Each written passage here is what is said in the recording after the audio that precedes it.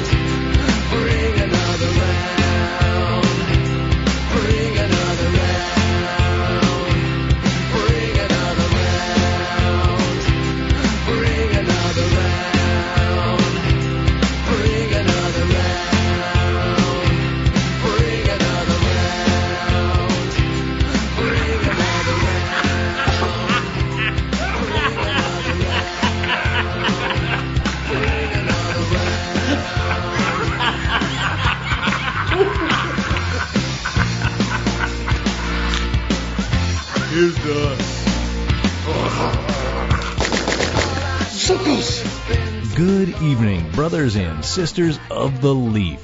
Coming to you live once again from, well, all over the fucking place. It's the Tuesday Night Cigar Club. Tonight the boys congregate once again via live video, thanks coronavirus, you asshole, to talk about the underseen 1992 Genie in a Bottle TNA flick, Miracle Beach. And trust me, folks, sometimes movies are underseen for a very good reason. But to help grease their gears and aid them in their highly intelligent film analysis, our favorite crew of scholarly numbnuts will be drinking a ton of craft beers and whiskey as they smoke the highly impressive Undercrown Sun-Grown Dojo Dogma cigar from Drew Estate. Boobs, Brews, and Dean Cameron's chest hair. Man, it sounds like we're in store for one hell of a good time, folks. So sit back, light 'em up, and enjoy the show. South Beach Academy, Beach Babes from Beyond, Bikini Summer, Bikini Car Wash, The Girl from Bikini. When it comes to beaches, babes, and bikinis, nobody, and I mean nobody, does more with these movies as far as a deep, critical film analysis than us boys. Would you agree? I agree. And those are just some of the movies. Those are just some of the movies we featured on the podcast over the last 5 years. I'm sure there's some other hot and sweaty entries that I've forgotten about. But when I sat down to select this week's summertime feature, we are in the midst of summertime, I ran into a new problem that I never experienced before, where half the beach and bikini flicks that I looked into turned out to be not at all what their posters or titles suggested after performing a little research. For example, I got all excited about this 1984 bikini flick called Summer Fantasy. How's that for a title? Sounds good. Starring Bruce Springsteen's first wife, the incredibly sexy Julianne Phillips of Fletch Lives fame. Oh, man. This was her, like, 20, 21 years old. Wow. Got all excited, but after doing some digging, it turned out that despite its super steamy title of Summer Fantasy and its boobalicious poster of all these chicks in bikinis with their tops hanging out, it's a fucking TV movie. So that would have been a huge mistake. And the next few I came across also turned out to be kind of misleading, mostly probably duds if we actually dug into them. So that gave me an idea. You guys know when I get an idea, turn on your ear holes. Hit me with it. As you longtime listeners and viewers of the show are well aware, the Tuesday Night Cigar Club occasionally dips its toes into the world of underground filmmaking, independent filmmaking, if you want to be a snob about it. So I've decided to take matters into my own hands and write a screenplay for the ultimate beach babes and bikini movie. All right. I'm listening. You know I'm down for it. I know what audiences want when it comes to this genre, and I'm going to give it to them, and it all starts with the title. A title that not only catches the eye, but tells you exactly what Yes. you're in store for when you pay your hard-earned $3.99 on Amazon for the rental fee. Y'all ready for this shit? Bring it. Tut's ready. Doctor, you ready? I'm fired up. I await with bated All right. breath, sir. Time to get out the camera gear. We're doing this, boys. The title is Bikini Penis. What the what? Bikini Penis. I know. Oh, well, It's never been used. I even started composing this rock and Hey. Hey, hold on. Check this out. I'm going to work with Fritz, our musical fifth member. you know that's got to be good. I've even started composing the rockin' theme song. You ready for this? Bikini penis where the boobs are the real deal. Bikini penis where the dudes are hard as steel. What do you think? Okay. All right. Between the sweet ass title and that song, you know exactly what you're getting, baby. I'm getting excited. I think I know what I'm getting. Bikini penis. Okay. Doctor? How about you've given me an idea here? Bikini penis, where every guy has a rock hard dong. Bikini penis, it makes me wanna sing this song. I like it, but you're Not kind of bad. leaving that. You're leaving that. I think when somebody tunes into Bikini Penis, they're going to be wanting a little more about the chicks. Are they? Oh, the title doesn't scream chicks to you guys? I'll leave it to you and Fritz to figure out the musical part of it. All right, well, hold on. I don't know. I'm kind of liking. I mean, when I hear about the dong, I kind of do want to sing about the song. I sense that you guys aren't 100%. I got an alternate title, which I think is maybe even better. You ready for this? Okay. Yeah. Yes, please. Picture this on a wait. post. Picture this on a poster with some hot bodies on the beach underneath it. Penis Beach. Home run. Is there maybe something maybe less? I got a song. I know what you're thinking. Less penisy? Well, listen to this song. The boys are all coming down to Penis Beach. The fellas will be hard and the girls are the real neat. Well, it's all inclusive, so there's that. And you're right, there haven't been any movies with these titles, so Oh, there's there have that. been movies with these titles. Yeah, it's not the kind that you kind of right, the kind you go see in some seedy theater in downtown LA. Oh, no. I Out mean, the hell. yeah. Well, I mean, I think it's kind of a long reach to read into Penis Beach any other way than a rock and party film about chicks and bikinis. Yeah, it's a long reach. Yeah.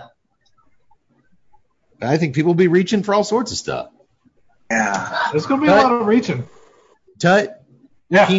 Penis Beach 2021. Start cleaning your wide lenses. We're going to need them. You got it, Cadester. Let's do this. Unless you guys are on board with bikini penises.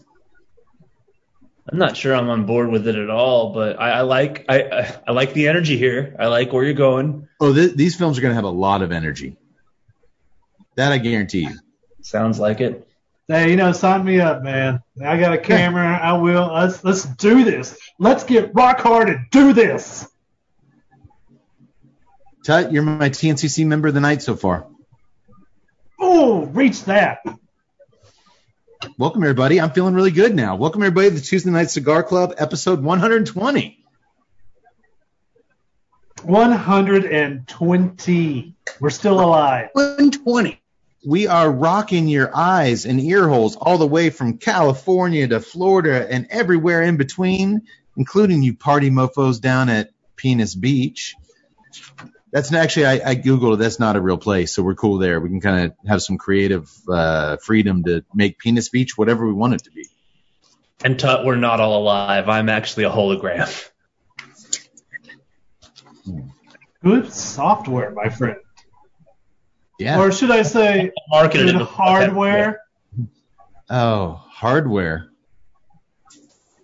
I'm on board. Let's get this script written. I mean, hell, it practically writes itself. Well, that's what I'm hoping when we get on set, because I'm not actually going to write anything. I got There those be songs. some sort of contest. I got those songs. That's all we need. That is Well, what about a actually. contest? Context? Contest. Oh, like have someone else write it. No. I mean, like in the movie, would there be like a contest? You got songs? You got this beach. And Oh yeah. No. what's- It's gonna be off the top of my head. There'll be a really, really cool group of dudes, probably lifeguards, and they're in some kind of really hard competition. And they're just gonna be. It's gonna be like an old fashioned sword fight. They're just gonna be clawing at the brass ring. We could do Just an tell me it's homage. gonna have a lot of stiff competition. We Yes. can do an homage to Jaws 3D, and we can have the stand push contest. Standoff. Yeah, just a bunch of dudes banging into each other. Yes. And chicks in bikinis hanging around. Oh yeah. I cannot stress enough the bikini portion of the bikini penis title is crucial. You can't have At a least party. half it. You can't have a party beach movie without bikinis. That's true. We'll brainstorm, guys, after the show, after we've each had a sixer or so, and I think that's when the good times are going to flow. It really basically it sounds more like you just described a 1980s hairband music video, except in long form. Long form. Yeah. Long form. Yes, This is- that was used intentionally. This will be long form. Well, boys, Hope I still have a professional reputation after some episode 120, and we are going to do tonight what we do best. We are going to smoke a premium cigar, a hot off the press, brand new premium cigar. We're going to pair it expertly with a feature film, and we're going to try to pair that also with some delicious beverages. We're going to tie them all together and entertain your ass off for the next few hours. So if you're stuck at home, quarantining like you should be, or if you're stuck at work because they're making you come in, put in your earbuds or your ear. Strap on your ear goggles and let's get ready to go. Strap on your ear goggles and get ready to have some fun, damn it. Let me introduce tonight's. Let's get right to it, boys. I'm going to introduce tonight's cigar, and then we will get Yak Boy, as always, to tell us what we're drinking tonight. Tonight, it's not officially released until next week, but we are, for once, ahead of the game. We are smoking the Undercrown Dojo Dogma Sungrown.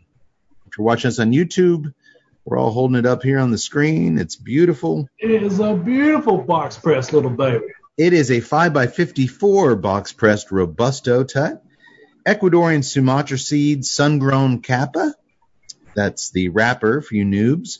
A Connecticut River Valley stock-cut cured sun-grown Habano binder, which, of course, we have seen that process in Connecticut. That's where the luscious T52 wrapper comes from. And the filler is Nicaragua as well, but one leaf of extensively aged Lajero from the Nueva Segovia region along the border of Nicaragua and Honduras has been selected to enhance the strength of the blend from previous Undercrown Sungrowns. So a little bit ballsier iteration of this cigar. Okay. Price point I will save till later. The Undercrown Dojo Dogma is the manifestation of the continued fellowship between Drew Estate and the Cigar Dojo online community. The original Undercrown Dojo Dogma, the Maduro wrapper, was released in 2014. God, 6 years ago. It seems like forever. To celebrate Cigar Dojo's 1 year anniversary.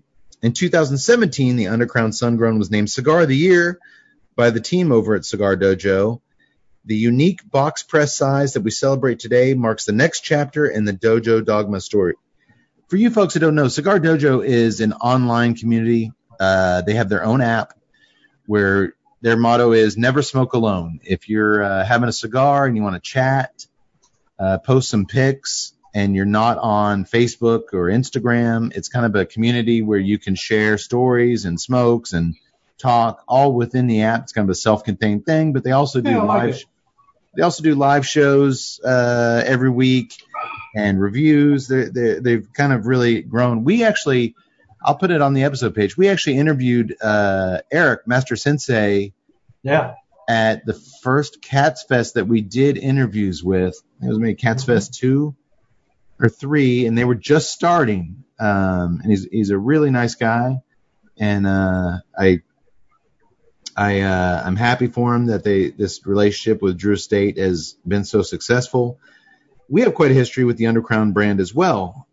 The Undercrown Shade was our number 2 cigar of 2015. And the original incarnation of the Undercrown Sungrown, Tonight Cigar, was awarded our number 9 cigar of 2017. I guess we should have ranked it number 1 like Dojo. Maybe we'd have a cigar. I kid. No be so horny for us. I kid. I like the Dojo, and I love the Undercrown. So let's set this sexy motherfucker on fire. Did you get anything on the cold draw there, Tut? Yeah, and I could not define it. I got a lot of just cracker, kind of a breadiness. This is something not available quite yet? Next week. Okay. It's hitting stores next week. I'm getting like a breadiness. I got a breadiness on the cold draw, and kind of a little tinge of sweetness on the draw. But here's real quick to go back, our summary back 2017. Here's what our thoughts were on the original release 3 years ago. We found notes of graham cracker, subdued cedar, and milk chocolate. They swarm your palate early on. It's like you're smoking one of those delicious little bucket parfaits that the coldless, heartless bastards at KFC decided to discontinue for some stupid reason. Assholes. This is one tasty, nuanced cigar, and if Willie Herrera and the factory floor cigar wizards at Drew Estate were looking to fill the void between the dark Undercrown Maduro and the lighter Undercrown Shade, then we say it's mission accomplished. We really like the original Sungrown. Graham cracker and like smoking a parfait. I'm not getting any of that on the line. Oh, this is a different cigar, guys. Yeah. I got slapped in the face with mineral, a bitter cedar. It's just, it is in your face. You know what else is going to be in your face? Penis Beach. Yeah. You're not going to help it. You're going to want to party. All right. Jump in. I'm about to light up. Before you light up, Yaks, tell us what the doctor is drinking, for God's sake. The doctor is having the Hop Vice IPA from Revolver Brewing. What was Revolver, located in Hop Device. Hop Device, okay. Hop Device IPA. They are out of. It's from a Granbury. It's just outside of Fort Worth. I believe it's Granbury. Granbury, excuse me. Granbury. They should spell it that way because they didn't. It is 5.2% ABV, 35 IBUs, which fairly low, but it is a New England style IPA. They started the New England style, obviously coming from the New England area of the U.S. Started the style sort of, I guess, there was no specific date for it. It really just sort of came into being in the 2010s. It has that more floral citrus, but less pine in the taste than your typical IPAs. Being more floral and citrus versus the pine. Okay. Doc, you getting any floral pine notes? I believe Yak said more floral and less pine was the write-up on it. He was kind of breaking up on me. I couldn't really. In a rare departure from what we normally see, I would have guessed more than he either said 30 or 35 IBU. I would have guessed higher. There's actually a good flavor to it, and I feel like I can pick up pine from it. So I didn't say that there wouldn't be any. It would just be less than a typical IPA. Okay. I've just had one, and I'm going to grab a second. It feels like there would be more than 30 or 35 IBUs. I would have guessed, considering they usually shoot high on those. Yeah, big time. This is a rare departure from that. This is a first one down. Very tasty. And, I guess it puts my nose in the glass like a wine drinker. You can kind of pick up on some floral elements of it, but a very tasty, nice IPA. Doctor, the last couple beers you've had, they were really good, cold, summertime, refreshing beer. You sound a little more enthusiastic about this one.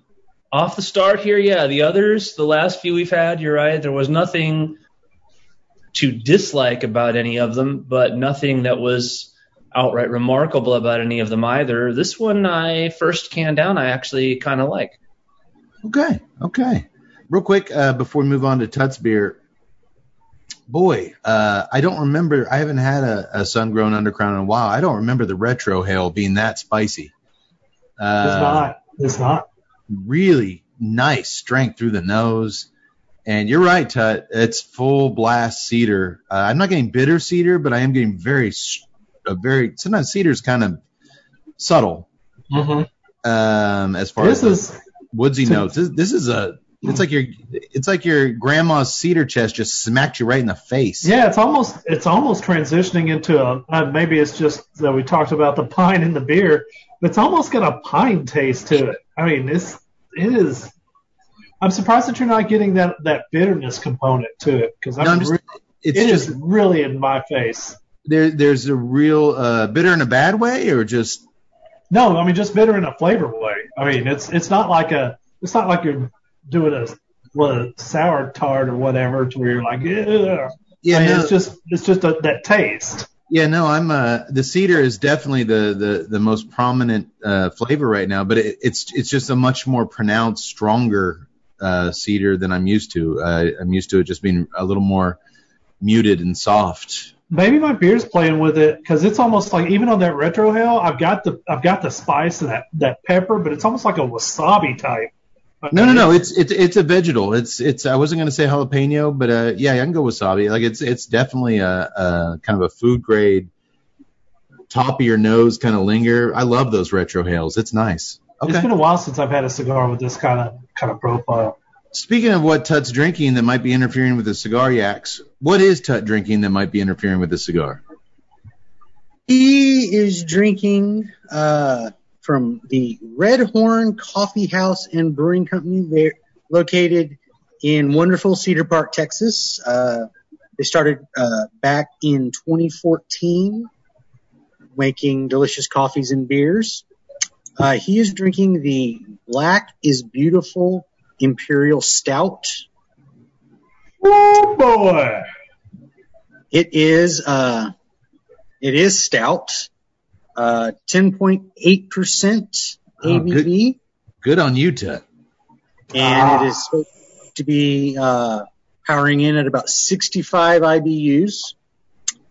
They used a combination of a Costa Rican coffee as well as cinnamon and vanilla spices to enhance the background flavors. As well as with the title, of course, 100% of the profits from their draft sales will go to benefit the NAACP. Hey, 100%. It's actually a collaboration with Soul Brother Brewing. This has been on my radar for a long time. They announced this, I think, right after the George Floyd killing.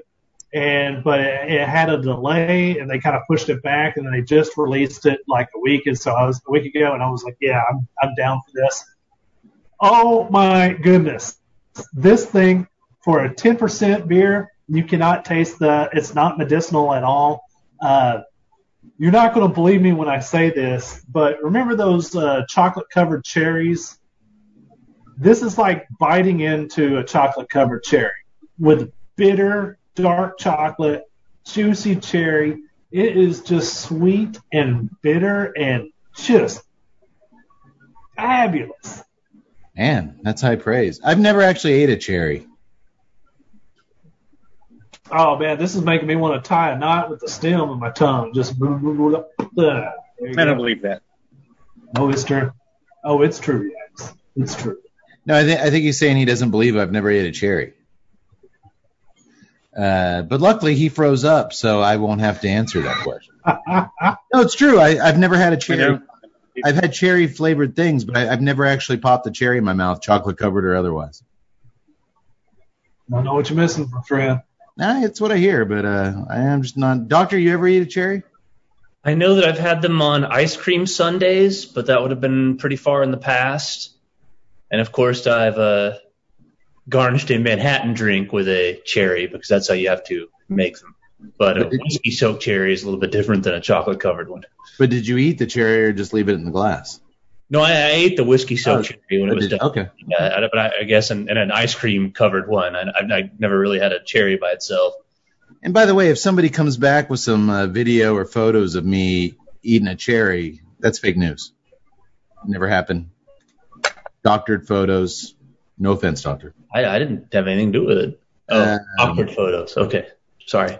Yaks, what are you drinking?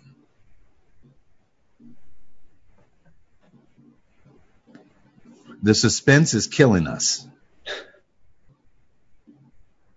Out of Fort Collins, Colorado, the Mountain Standard IPA.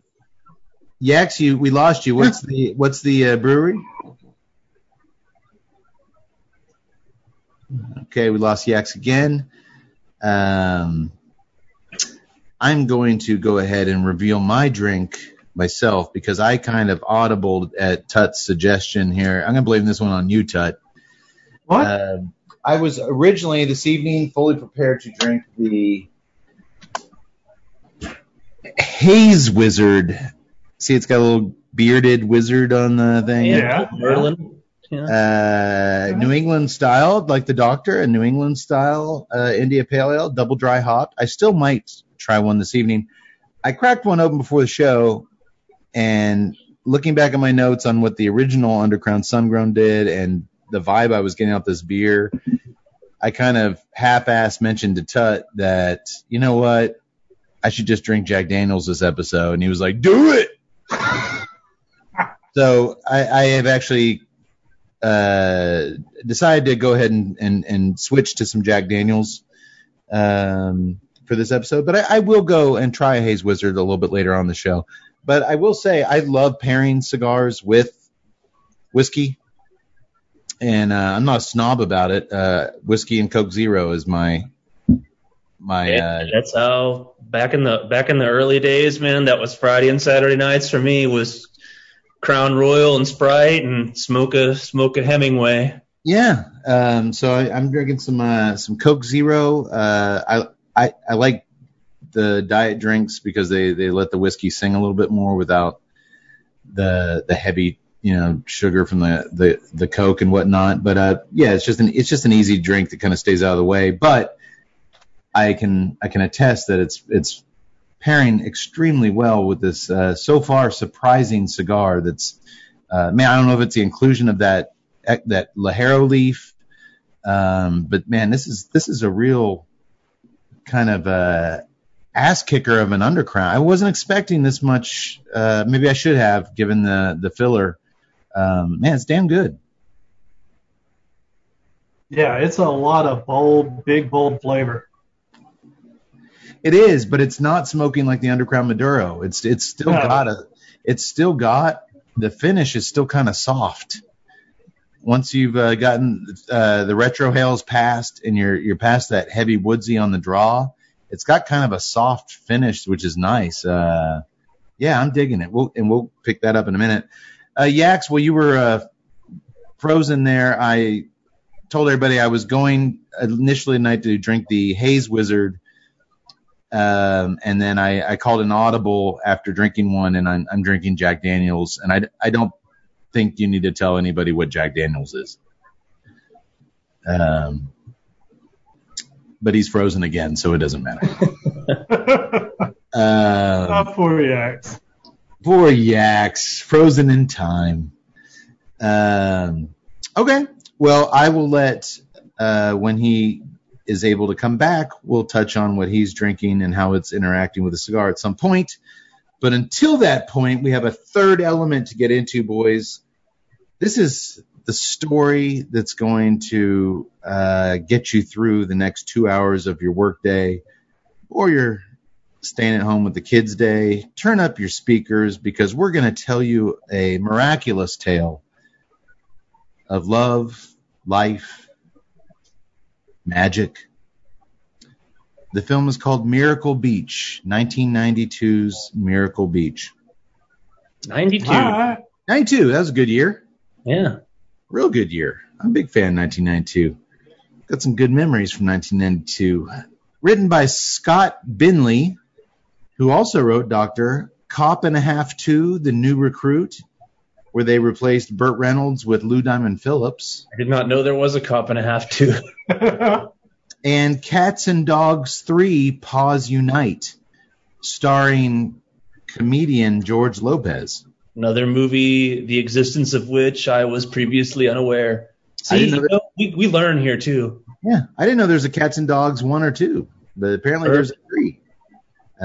Boy, Cats and Dogs working together, that sounds magical all on its own, doesn't it?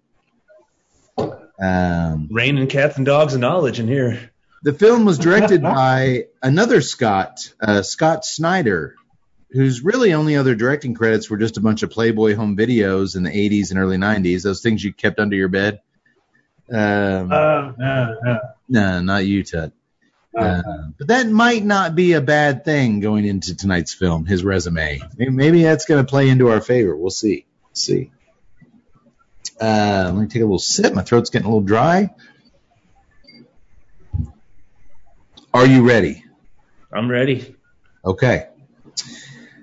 The Motion Picture Corporation of America presents, boy, that sounds classy, that title card. The Motion Picture Corporation of America. Dean Cameron in Miracle Beach. That last part didn't sound so classy. Hey, man, if it's an MPCA, I'll stick around. Well, the reason Dean Cameron in Miracle Beach, that's why we're here. We open up with a lighthearted, tropical kind of reggae song as we watch a montage of beachgoers doing beach-going things like surfing and rollerblading. Then we cut to a beachside cafe where we find waiter Scotty McKay. The writer's name's Scott. The director's name's Scott. The lead character's name is Scotty. Come on now. Yeah, give him a pass. That was a nice little reggae opening. I'm digging it. I'm getting fun. I've got some girls. I've got some beach vibes going on. I'm liking it. You look like you might have rollerbladed once or twice in your life. I've rollerbladed and quad. And what? And done quads. What's quads? Quaaludes? The old four-wheel skates. Oh! They call those old school. They call those quads now. They're called quads. They're not roller skates. They're just called quads. Quads. Okay, learning something. College boy. I'm just saying. You put me in a pair of rainbow suspenders and some shorty shorts, and it's on. Hey, for somebody it is. Let's talk about Penis Beach later. You might find yourself in front of the camera, my friend. The quad instructor? Doctor, you still have those rainbow suspenders? I actually never had a pair. I've got rainbow other things. That was another friend. Never mind. Disregard that. Well, Scotty McKay is played by ski school and summer school's very own Dean Cameron, who, if you'll remember, we really ran this guy through the gauntlet when we did our ski school episode. I just could not wrap my head around how this dude is some kind of cult hero and cult beloved actor. I found him ingratiatingly charmless and annoying in Ski School. That's why I was surprised that we were doing this movie. Episode 120, a.k.a. me giving Dean Cameron one last chance. I think he's more known for Summer School, though, as James. Summer School. Yeah, my wife, when she saw the trailer for what we're doing tonight and did her typical eye rolls and, I don't want to know anything else about it, she was like, I think I've seen that movie. And I'm like, well, it could have been like an HBO. She was one of those fancy families at HBO in the 90s. I was like, you may have seen it on HBO. And she's like, yeah. And then sure enough, I came out to the corner of No Hope and I'm working on the show. And she texts me. She's like, oh, he's the guy from Summer School. I'm like, yeah, it's kind of his claim to fame. He was chainsawing. Yeah, but he didn't have to carry Summer School. He was part of an ensemble. Right, and I think that's what gave him an opportunity to be the lead in a few movies.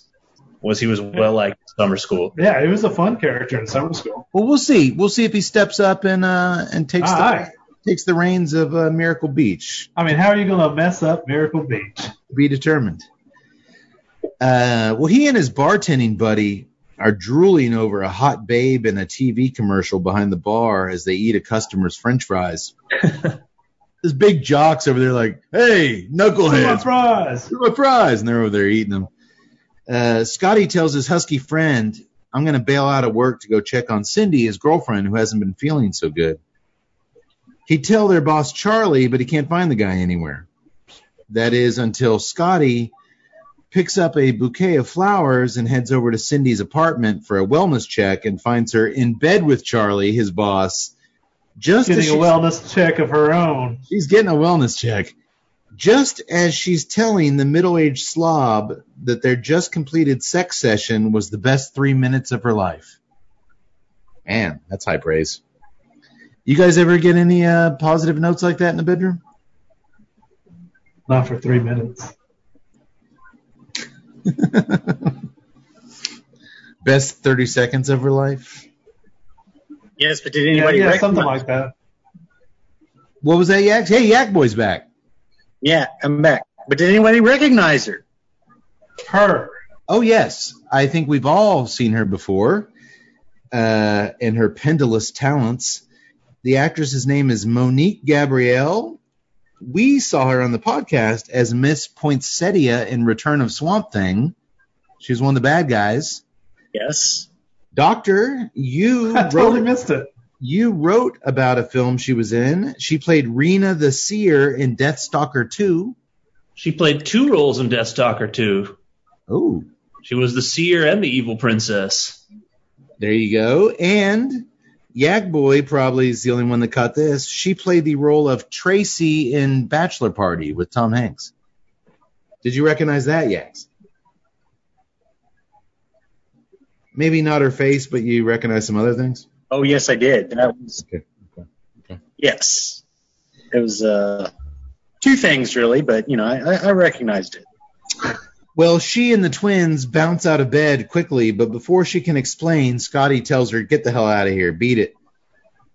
On top of this major disappointment, Charlie, his boss then, who's in no position to be an asshole, fires Scotty and tells him not to bother picking up his last check. Then, that's horrible. As they scuttle out of the room, Scotty's dickhead landlord drops in and evicts him. He gives him an hour to clear out all of his shit. Talk about a bad day at the beach. I actually like the dialogue in this exchange. Hey, what's up? Time. You're out of it. There will be no bad days at the beach in my film, Penis Beach. Always a good day at Penis Beach. Hey, Yak Boy, now you're back. Before we lose you again, what are you drinking? I am drinking the Mountain Standard IPA. Okay. From Odell Brewing out of Fort Collins, Colorado. Okay. The Odell Brewing started back in '89, brewing many wonderful beers. They're one of the at the time of this, they're about in 2015, they were the 34th largest craft brewer in the U.S. The Mountain Standard is a hazy IPA. Follows along with that New England style. Wow, all three of us picked hazy IPAs. That's weird. Yes. The Mountain Standard is 6.5% ABV, 40 IBUs. So fairly low on the IBU scale, which I'll say this much after what I've had. It fits right with that. It's not overly hoppy. And, of course, I went with this one because of the Mountain Standard. Of course, with Dean Cameron being our lead, my favorite from the movie Ski School. Ski School. Can't ski without the mountains. I thought you were referencing Monique Gabrielle's mountains. That's what I thought, too. Both. There's copious mountains in this film, so mountains. It works both ways. Okay. Well, it's good to have you back, Yax. Yax, while you were gone, I explained that I tried a Hazy Wizard pre-show, and I kind of had some trepidation about it with the cigar, and Tut pressured me into, I'm drinking Jack Daniels instead. Of course. Logical choice. So we're going to go with that. I will crack open one later just to see what happens. I don't really remember pressuring you. It's on tape. Doctor, you were there. He pressured me. If you say so. All right. You say so. Well, I certainly do. You're responsible for your own decisions. Well, Scotty clasps his hands together as he sits there on the bed after all this bad stuff crashing down around him, and he looks up despondently to the heavens. We then zoom through a thick sky full of clouds to arrive at some bizarre concept of heaven, which is comprised of some Greek statues, a cigar-chomping Santa Claus and Easter Bunny jumping around, angels and cupids and wizards, which my wizard beer, that's how it tied into tonight. I don't know. Sounds kind of like heaven to me. There's all sorts of weird, random fictional characters up there. Cigars, chomping Santa, and the Easter Bunny? Maybe I shouldn't have said fictional. We might have some listeners who still believe in these people, and I should leave that to their parents to tell them. I'm sorry about that. They're all called to order by an elf who is ready to give these mythological beings their latest assignments. First up is Jeannie Peterson, and yes, Jeannie is an actual genie, Genie. She's late for the meeting, but she blames it on the fact that she couldn't get her lamp to start. You thought my jokes were bad. The head elf, Magnus O'Leary, gives Jeannie her assignment, and to her dismay, it's on planet Earth. I don't blame her for being bummed out about that one. It's a shitty assignment. It's a shitty-ass assignment. She argues she thought the people of Earth were greedy and selfish and refused to wear masks and had mostly given up on all of their dreams. That actually sounds pretty accurate. He tells her, no. The things are changing down there. Things are actually looking up. They're recycling. They're getting rid of nuclear arms. They're loving each other. Yeah. It was the 90s. It was the 90s. Ah, the glorious 90s. 92, I guess all that sounded somewhat plausible. So he's sending her down there more on a goodwill mission, now that Earthlings have kind of cleaned up their act. Oh, the 90s.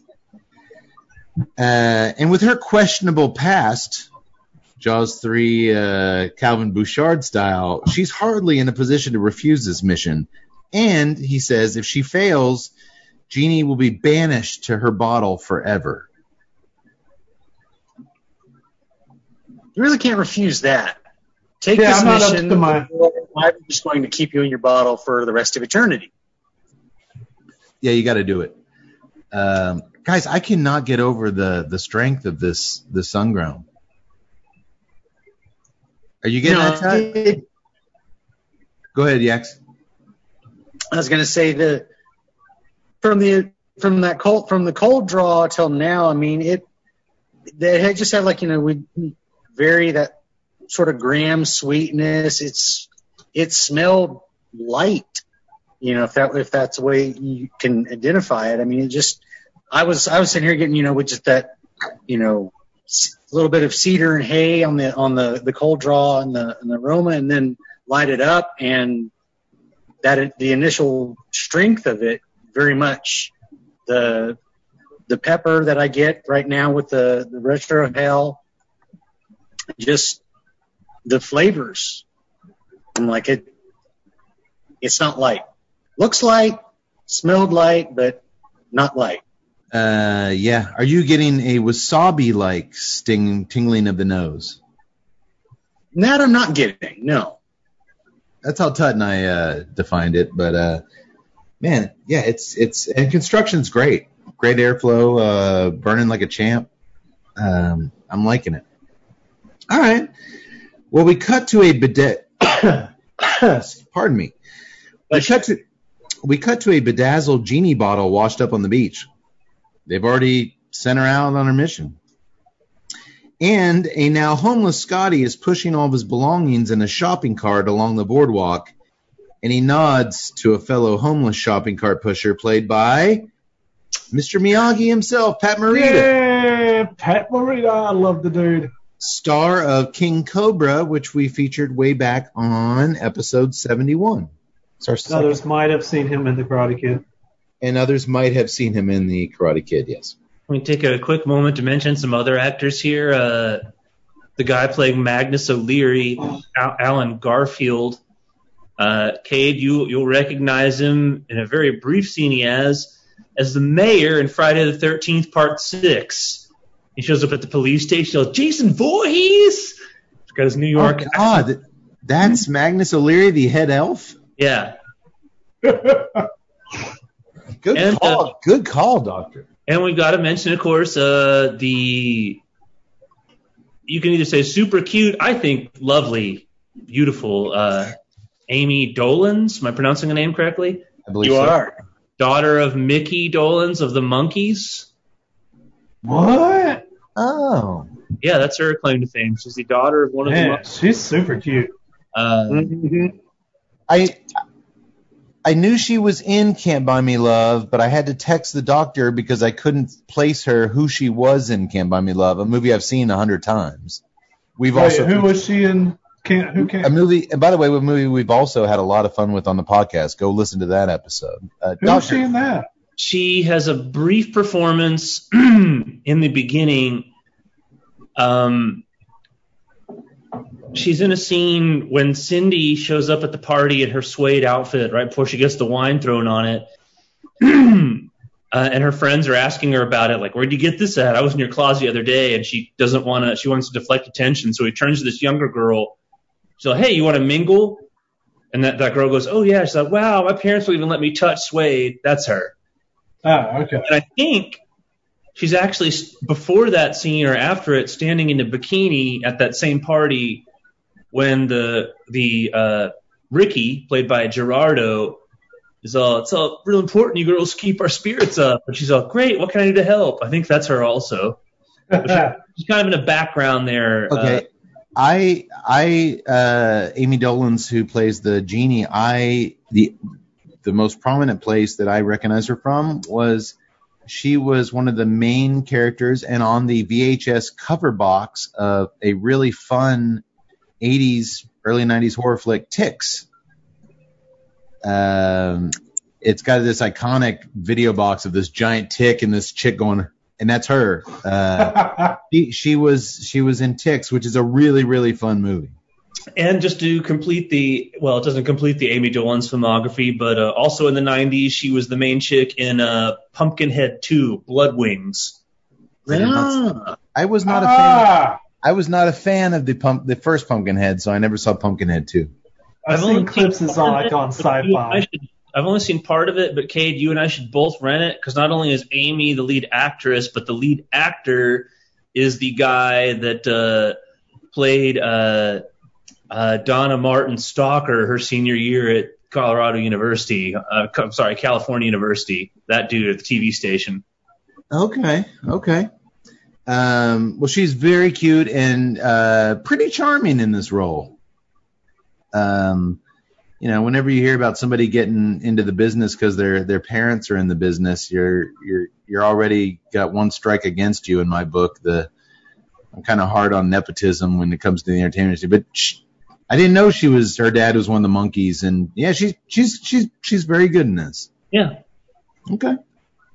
I'm like, use whatever connection you can. If you're good, you get to keep the job. If you don't, then I'm going to make fun of you. You know who didn't have a connection in the industry and made it on his own steam? Pat Morita, baby. Meanwhile, over at a nearby country club, party bros Lars and Soup. He actually had an uncle that got him into the business. That's a guy's name. Lars and Soup are entertaining some chicks in one of the golf course's sand traps until they get busted. They're building sand castles and lounged out in some beach chairs. I like that touch when you're laying there and you think they're on the beach, and then all of a sudden it's a golf course sand trap. Get the hell out of here. That was a funny reveal there. They heard about a killer beach party taking place that night, and they just got to get Scotty on board for that. Interesting casting side note here. Lars is played by Alexis Arquette, who was David and Patricia Arquette's little brother at this point, but he later transitioned into their sister. He became a female, and now sadly he's dead. But he was kind of an interesting screen presence. He was in one of the Children of the Corn movies. I've seen him in a couple things, and he was kind of an interesting actor. It wasn't. He had a very prominent role in Wedding Singer with Adam Sandler. Okay. I thought it was weird though that he was acting as a boy with the name Alexis. Was there, and I don't mean to, I know he was not very old. Alexis Arquette was not very old. Was it a drug problem? No, I believe he died at the age of 47 of AIDS. Okay. Well, but he's fun in this, and he was pretty good in other stuff I saw. So, how old is he when he did this? Well, this he'd have probably been early 20s. Early 20s. Okay. So the boys that night, dressed in sweatshirts and shorts, jams, I think were still a thing then. Love my jams. Me too. Crashed the fancy shindig later that evening. They're clearly out of place, TNCC style. All the rich guys in suits there talk about how Scotty, if he wasn't such a wise ass, he was a really good lawn guy for them. Our wives always got so excited when he would show up to do the lawn. He was so good at it. While the wives giggle over champagne about sharing Dean Cameron sexually amongst themselves. Okay, I'm going to buy that. Unreal. Hey, don't speak ill of 90s Superman. No, Dean Cameron, not Dean Cain. They shared Dean Cameron. Oh, I thought you were talking about Dean Cain. I was no Smallville.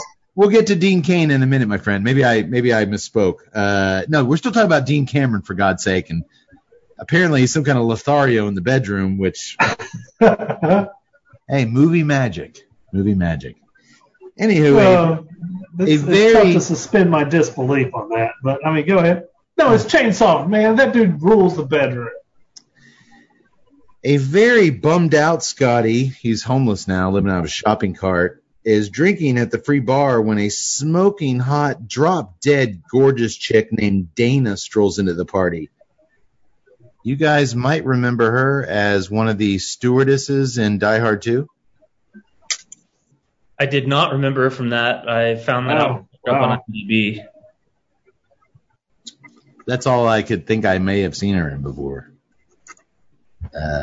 But I did not recognize her. Like, hey, it's the stewardess who doesn't say anything in Die Hard 2. Boy, she's gorgeous. Oh, yeah. Scotty tries to work his charms on her, but she's not impressed one bit. No shit. Why would she be? She has that English accent that's just hey, how you doing? Thank you, Dana, for not faking being enamored with Dean Cameron. But Scotty doesn't have much time to save face as Dean Cain, TV's Superman of all people, shows up and whisks her away. That tracks. That actually makes sense.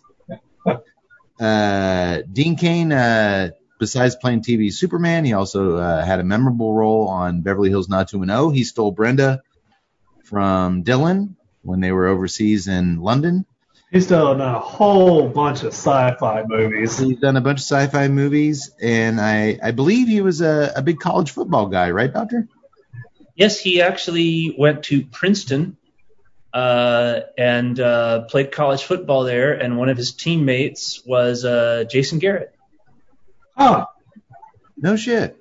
Yeah, they were. Well, I liked Dean. I liked him as Superman. I thought he was a fun presence. I always kind of thought he was a pretty interesting screen presence. Well, Dean Cain whisking Dana away is just one more disappointment in a day full of them for old Scotty.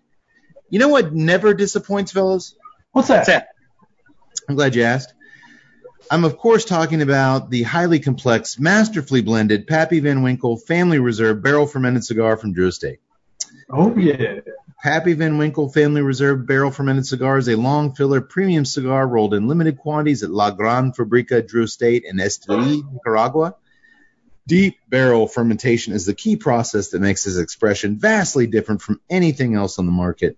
Hand-selected leaves from Kentucky are packed into small torquettes, or bundles of tobacco, which are then loaded strategically into oak bourbon barrels. Water is then added while immense pressure is applied to the torquettes via humongous railroad jacks.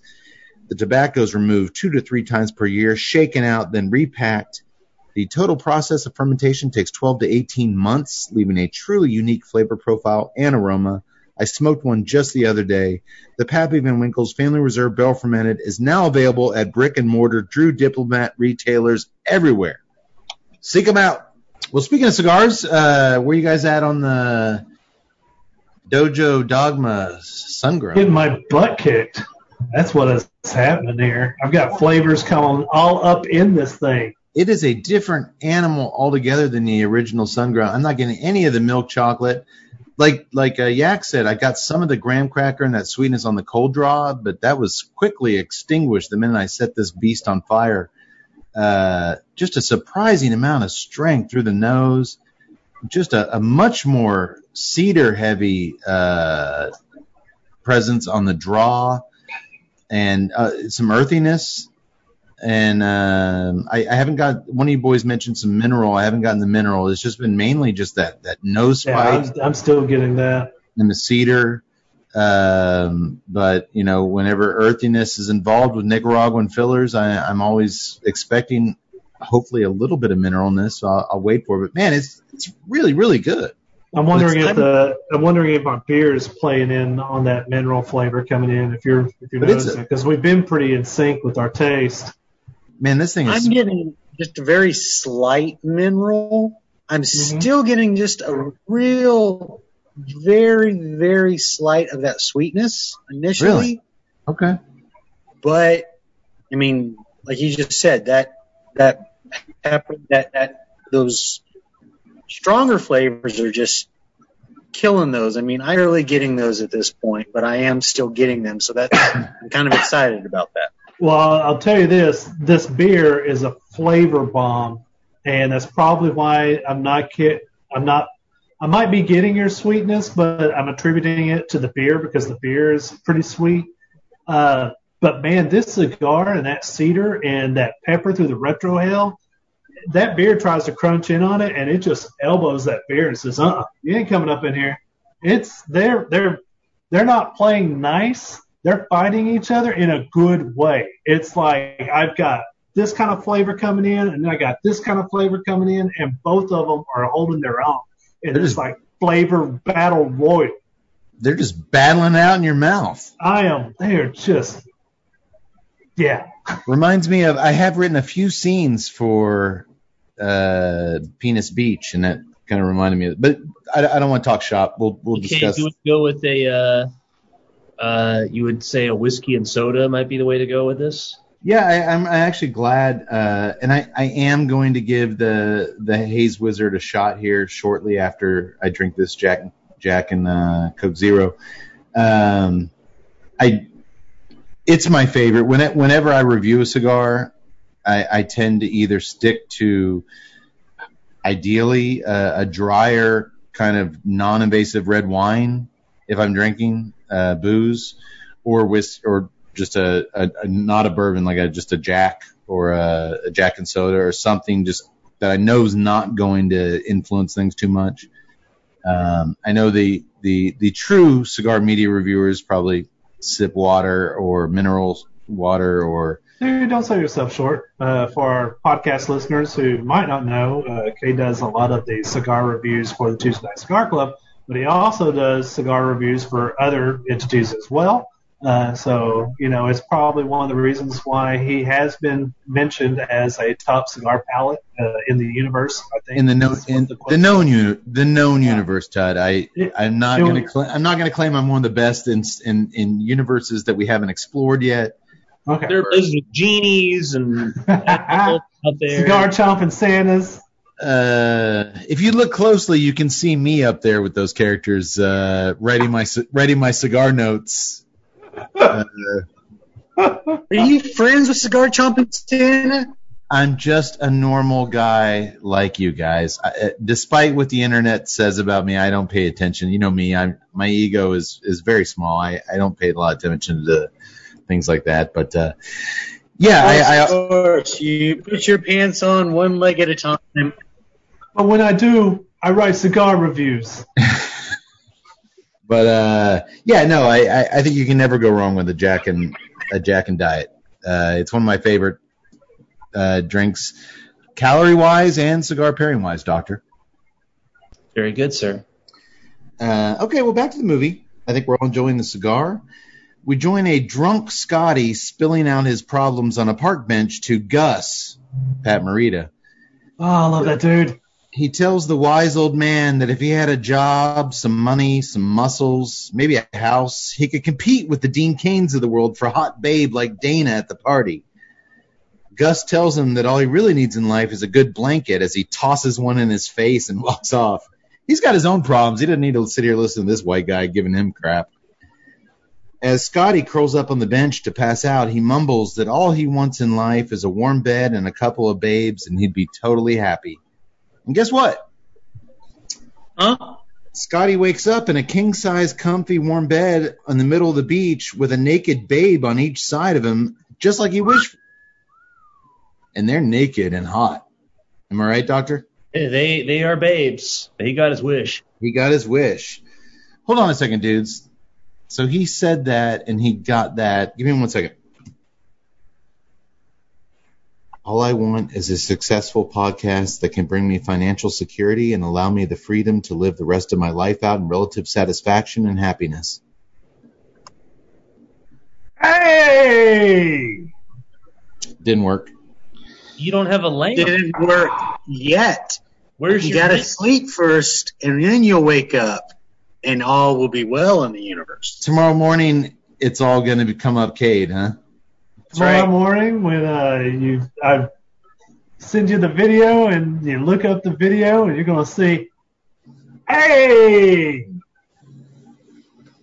It's right there. We're rich. Like, Okay. I just once again, I realize how but when it much happens, don't forget about your buddies. I just want Pat Morita to be my seafood. I can't do the show without you guys, obviously. We're going to be gone in this new reality. Cade's going to go, let's see what's on the new show. And it's going to be, here's the podcast. Instead of Tut, it's Arnold Schwarzenegger over at the control board. Got his headphones on. Sutherland is the doctor putting the glasses on. Ready to go here, Cade.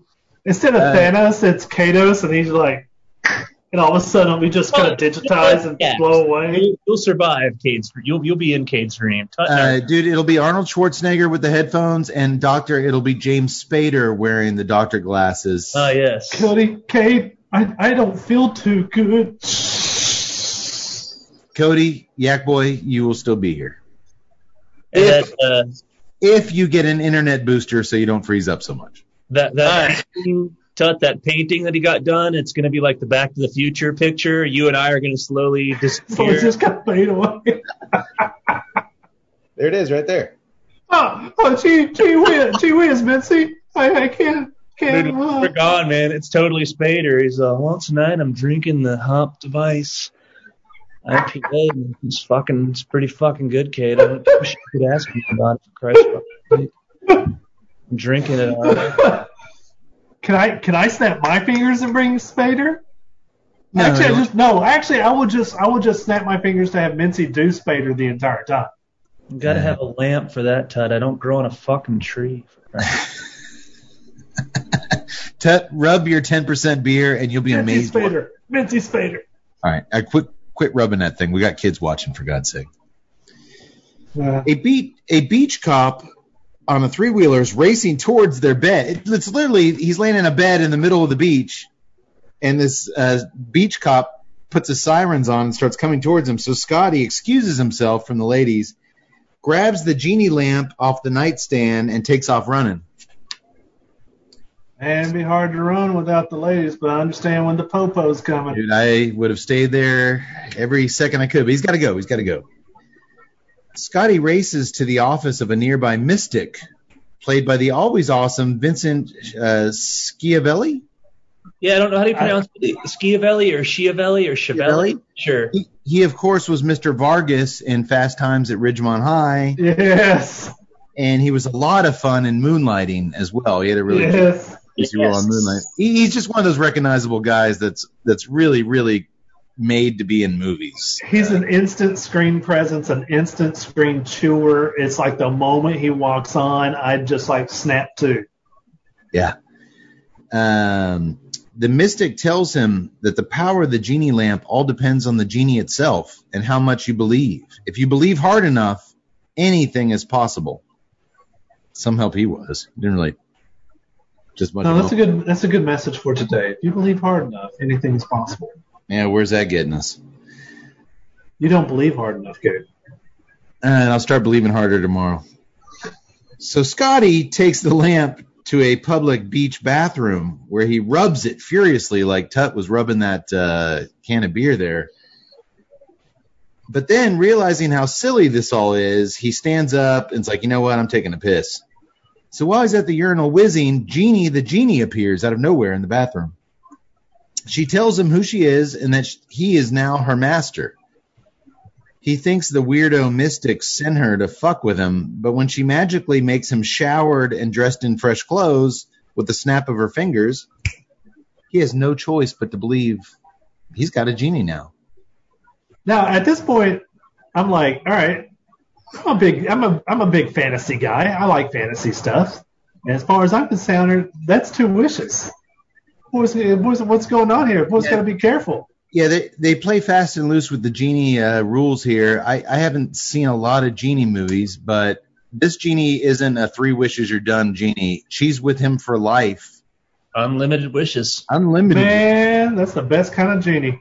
But as we all knew as kids, your 3rd wish is always for 100 more wishes. That's one of the rules there. You can't wish for more wishes. Oh, is that a rule that? Yeah. Robin Williams explained this.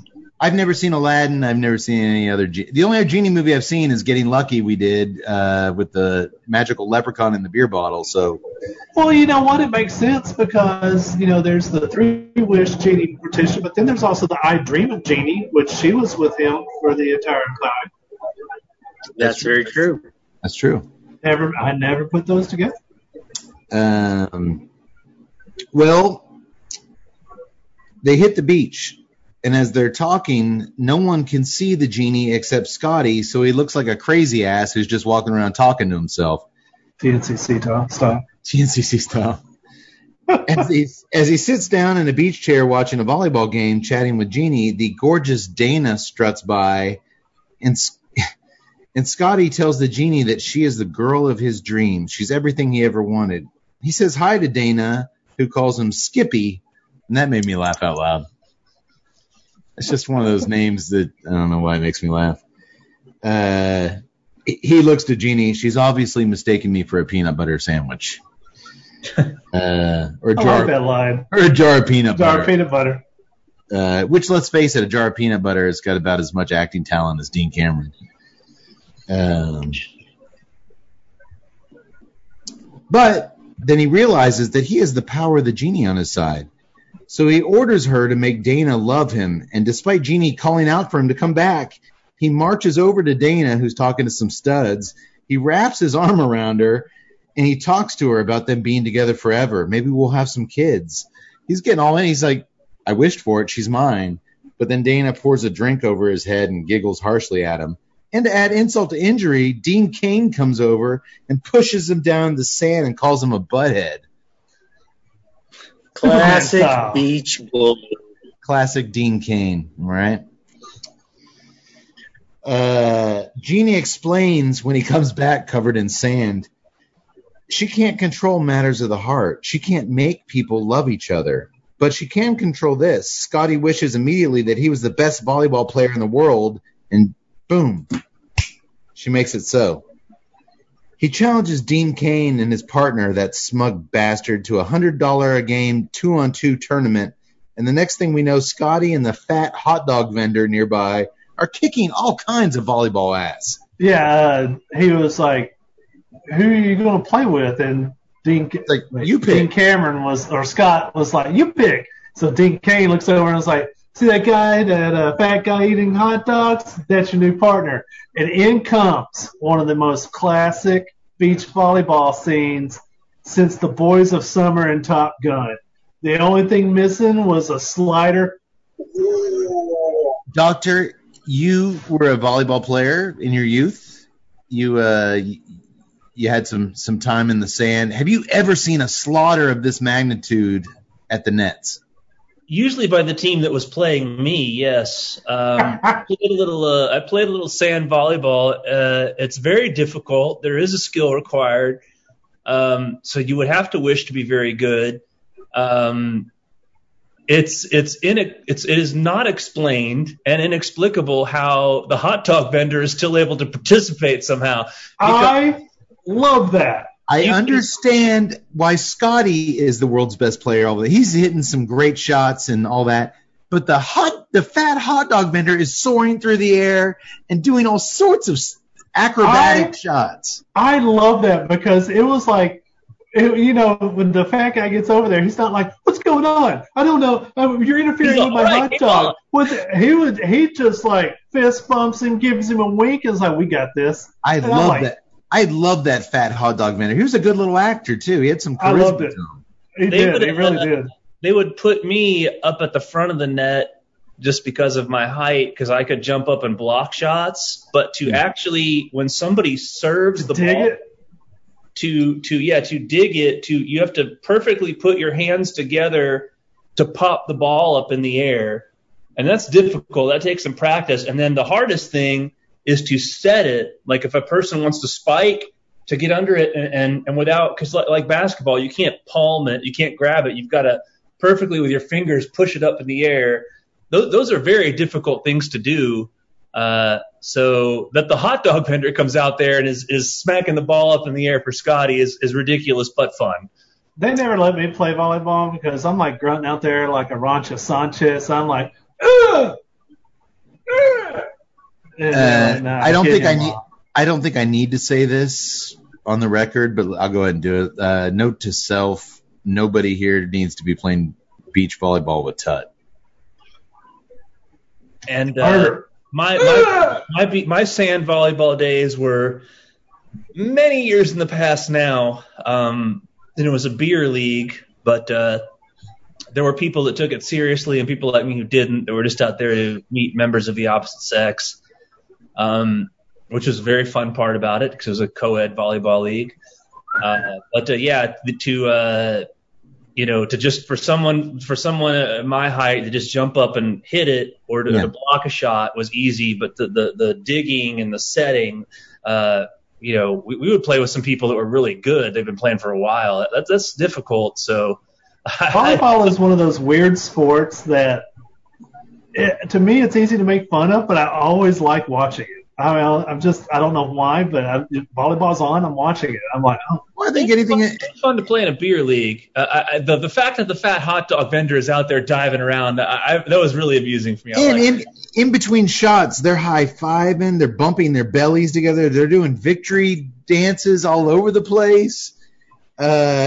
I'm with Tut. It's a great volleyball scene. There's like a minute montage of them just flying through the air, like just the fat guy and Scotty just soaring. No volleyball's even coming towards them. They're just jumping all over the place. It's a montage.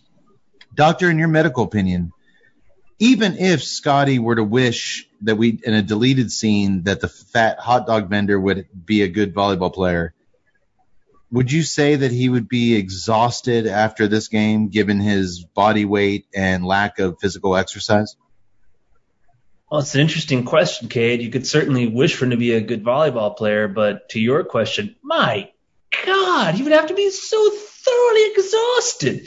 Every muscle fiber in his body would have to be on fire with pain. In fact, I'm surprised he didn't have a myocardial infarction from the effort he put forward. My God. Do you think the next day at the hot dog cart he'd be able to slip a wiener between a set of buns? I'm afraid after exertion of that magnitude, it would be far too early to tell. I think you're right, Doctor. I think you're right. Well, we'll find out because I'm casting that guy in Penis Beach. We're getting that guy. The 70-year-old hot dog volleyball player. Much like myself, I'm pretty sure he is also now a hologram. It's such a dominating performance that even the sultry Dana under her sun hat can't help but be impressed. And so's Jeannie, who's smiling and cheering on Scotty and the hot dog vendor all the way. In a very smooth move, when Scotty dives into the sand in front of Dana, he calls her Deborah, kind of to get her back for that Skippy comment. I thought that was kind of a really smooth, cool move, Kate style. And I hate to dispel anything from the movie we're watching, but take it from me and my own personal experience. No hot woman is impressed by your skill level at a recreational sand volleyball game. They were impressed when I stood up and said, fuck it, I'm out of here. I'm getting rid of the drink. That's when I usually met some ladies. Mid-'80s and early 90s films would disagree with that hypothesis. I was about to say, it depends. I still say that it depends on the quality of volleyball. I mean, it's not just Scotty was a volleyball player. Scotty was the best volleyball player. The best of all time, and to Kate's point, early 90s. My volleyball days, I was not the best ever, decidedly, and it was in a different time era. Actually, Doc makes a lot of sense. Nobody ever talks about Val Kilmer or Slider in the volleyball scene. They all talk about Tom Cruise, who left the volleyball game. That's right. And they made Dean Cain eat sand. That says something. That's impressive. There were no Dean Cains playing me in the volleyball games. Speaking of, I liked my doppelganger, who was Dean Cain's partner, who just was like a chia pet, and it was just like, I was like, oh man, that's the reason why I wear the shirt at the beach. He's the only character in the film with more grotesque body hair than our hero Scotty, Dean Cameron. All right, well, speaking of Scotty, he takes Jeannie the Genie over to the garage, like a car garage, where Lars and Soup live, to show them the answer to all their problems, which of course they can't see because she's invisible. No problem there. Scotty just wishes that they could see her, and with a snap of Jeannie's fingers, they're all on the same page. First things first, they get Jeannie to grant them a giant fucking mansion on the beach, which is basically a resort. It's like a 100-room resort that just appears on the beach. Soup's bedroom comes complete with sexy stage dancers 24/7. Lars, Alexis Arquette, wishes that the heavy metal band Afterbirth would play live in his bedroom all the time, which is a wish she easily grants. Snap of the fingers. And it doesn't stop there. Scotty's friends want Lakers tickets, lifetime VI passes to Disneyland. So here's my question. Granted, I haven't seen a lot of Genie movies. I'm not familiar with Genie rules.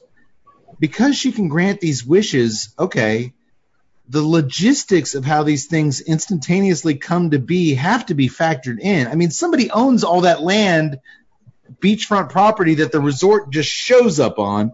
The band Afterbirth has to have like relatives or someone that would realize they've gone missing. They're like missing. I'll easily explain, my friend. Maybe not Afterbirth, but a band that has fans and family would be like, hey, they got a gig. Where are they? They just disappeared. They're doing a residency at the Scott McKay Mansion. I want solid answers on how this whole Genie in a bottle thing can really work in real life, and I have a sinking suspicion, boys, I'm not going to get them in this film, just like I didn't get them in episode 47's Getting Lucky, which was a far superior, in my opinion, Genie film. But if you were sum it up, I can give you your answer with one word. Magic. Magic. It's magic. Yep. It's everything. Land use issues, property values, magic. That's a good answer. Tuesday canceled. Magic. It would appear that from another wish that Dean or Scotty will make shortly, it would appear that the wishes, there's some kind of time continuum where Doc understands. A time continuum, but we're going to get to that in a minute when Martin Mull comes into it. But there seems to be, once you make that wish, it displaces all of those concerns that you brought up, Cade. Somewhere the deeds for that beachfront property are changed to Scotty's name. It's retroactive. When she grants And a are wish, sitting in the complex refrigerator. You wish it to be true, and any ancillary concern is wiped out because you wished it to be true. my God, Doctor, I'm glad you're on the show. Hey, I assume you didn't just invite me along for my polyester shirts. I made a note just to mention all ancillary concerns will be addressed, but I was like, I don't know if that's right. You nailed it. Hey, glad I'm here for you, buddy, all the time. Well, Scotty looks out his sophisticated bedroom window. He doesn't have the pole dancers in the metal band. He wished for something more subtle and refined to impress high-class Dana. And he sees homeless Gus, Pat Morita, sitting down below on the park bench reading a newspaper. He commands Jeannie to give me $10,000 right now. But when he goes down there and tries to give it to Gus, Pat Morita refuses. He doesn't want charity. I just want to work. So Scotty gives Scotty gives the humble man a job. Leeches, Lars, and Soup decide that a giant house party is in order, so instead of calling up the usual beach bimbos they usually party with, they get Jeannie to force the Miss International Beauty Pageant contestants who've just shown up at the airport nearby to come instead. And Jeannie's happy to do it. She's smiling her ass off at all their requests. She's having a grand old time. They send hard worker Gus over to Dana's villa with flowers and an evening gown to pick her up in a limousine to take her to a reception tonight in her honor. Do you really want to be with a high-maintenance chick if it takes these kind of stunts to woo her? Yax, I'm guessing your answer is yes, capital Y-E-S.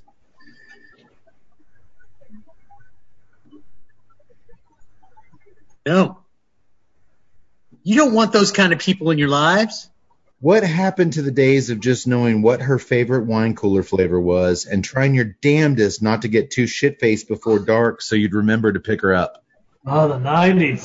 The 90s. Oh, we were done talking about my sand volleyball days. Look, if he had wished for the hot tub to be hot and the wine coolers to be cool, all would be well. But he did not. That used to be class. That used to be sophisticated. I don't know if it was ever class or sophisticated, but it was just the way of things. He got the job done. Man, I tell you what, I'm barreling into the third of this, the last third, and man, the strength is even picked up a little bit more. The flavors are just right there on point. It's just, man, this is a little dynamo of a cigar. Look at this. Now I'm smoking it like crazy. Look at the smoke pouring out of this thing. Yeah. I've actually, last third, with that earthiness has come some of that Nicaraguan mineral. It's playing super good with maybe the strongest cedar I've had in a cigar in a long, long time.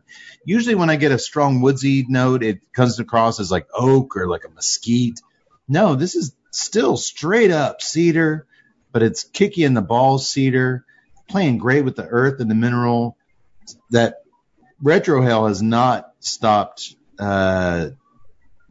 really being a real nice, strong presence on the nose. This is kind of for being a variation of an existing cigar, this is playing nothing like my memory of the original. Of what the original was. That's the cool thing about it is usually when you get a variation, you get a variation on a flavor or a variation on a tune, if you will. And this is a completely different song. I mean, I'm really, really digging the song.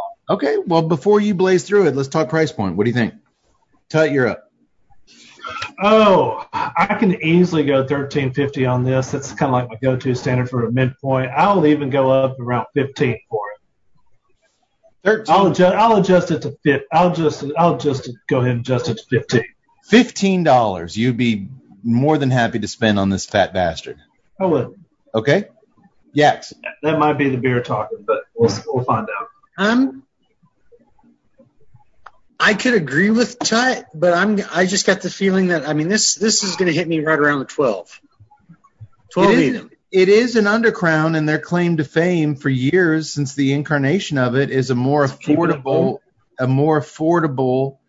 If you're not willing to shell out the 15s plus for the ligas, then the undercrown is in your wheelhouse.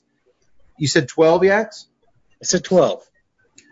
I'm just saying that if you take a swig of the Black is Beautiful and do it with the Dogma Chaser, that's flavor. I can tell you're in Flavor Town, my friend. $10.50. That's what it costs? Yeah, $10.50. Wow. I'm not even enjoying it with you guys tonight, and I can tell that's great value. That's all kinds of worth it. That is all kinds of worth it.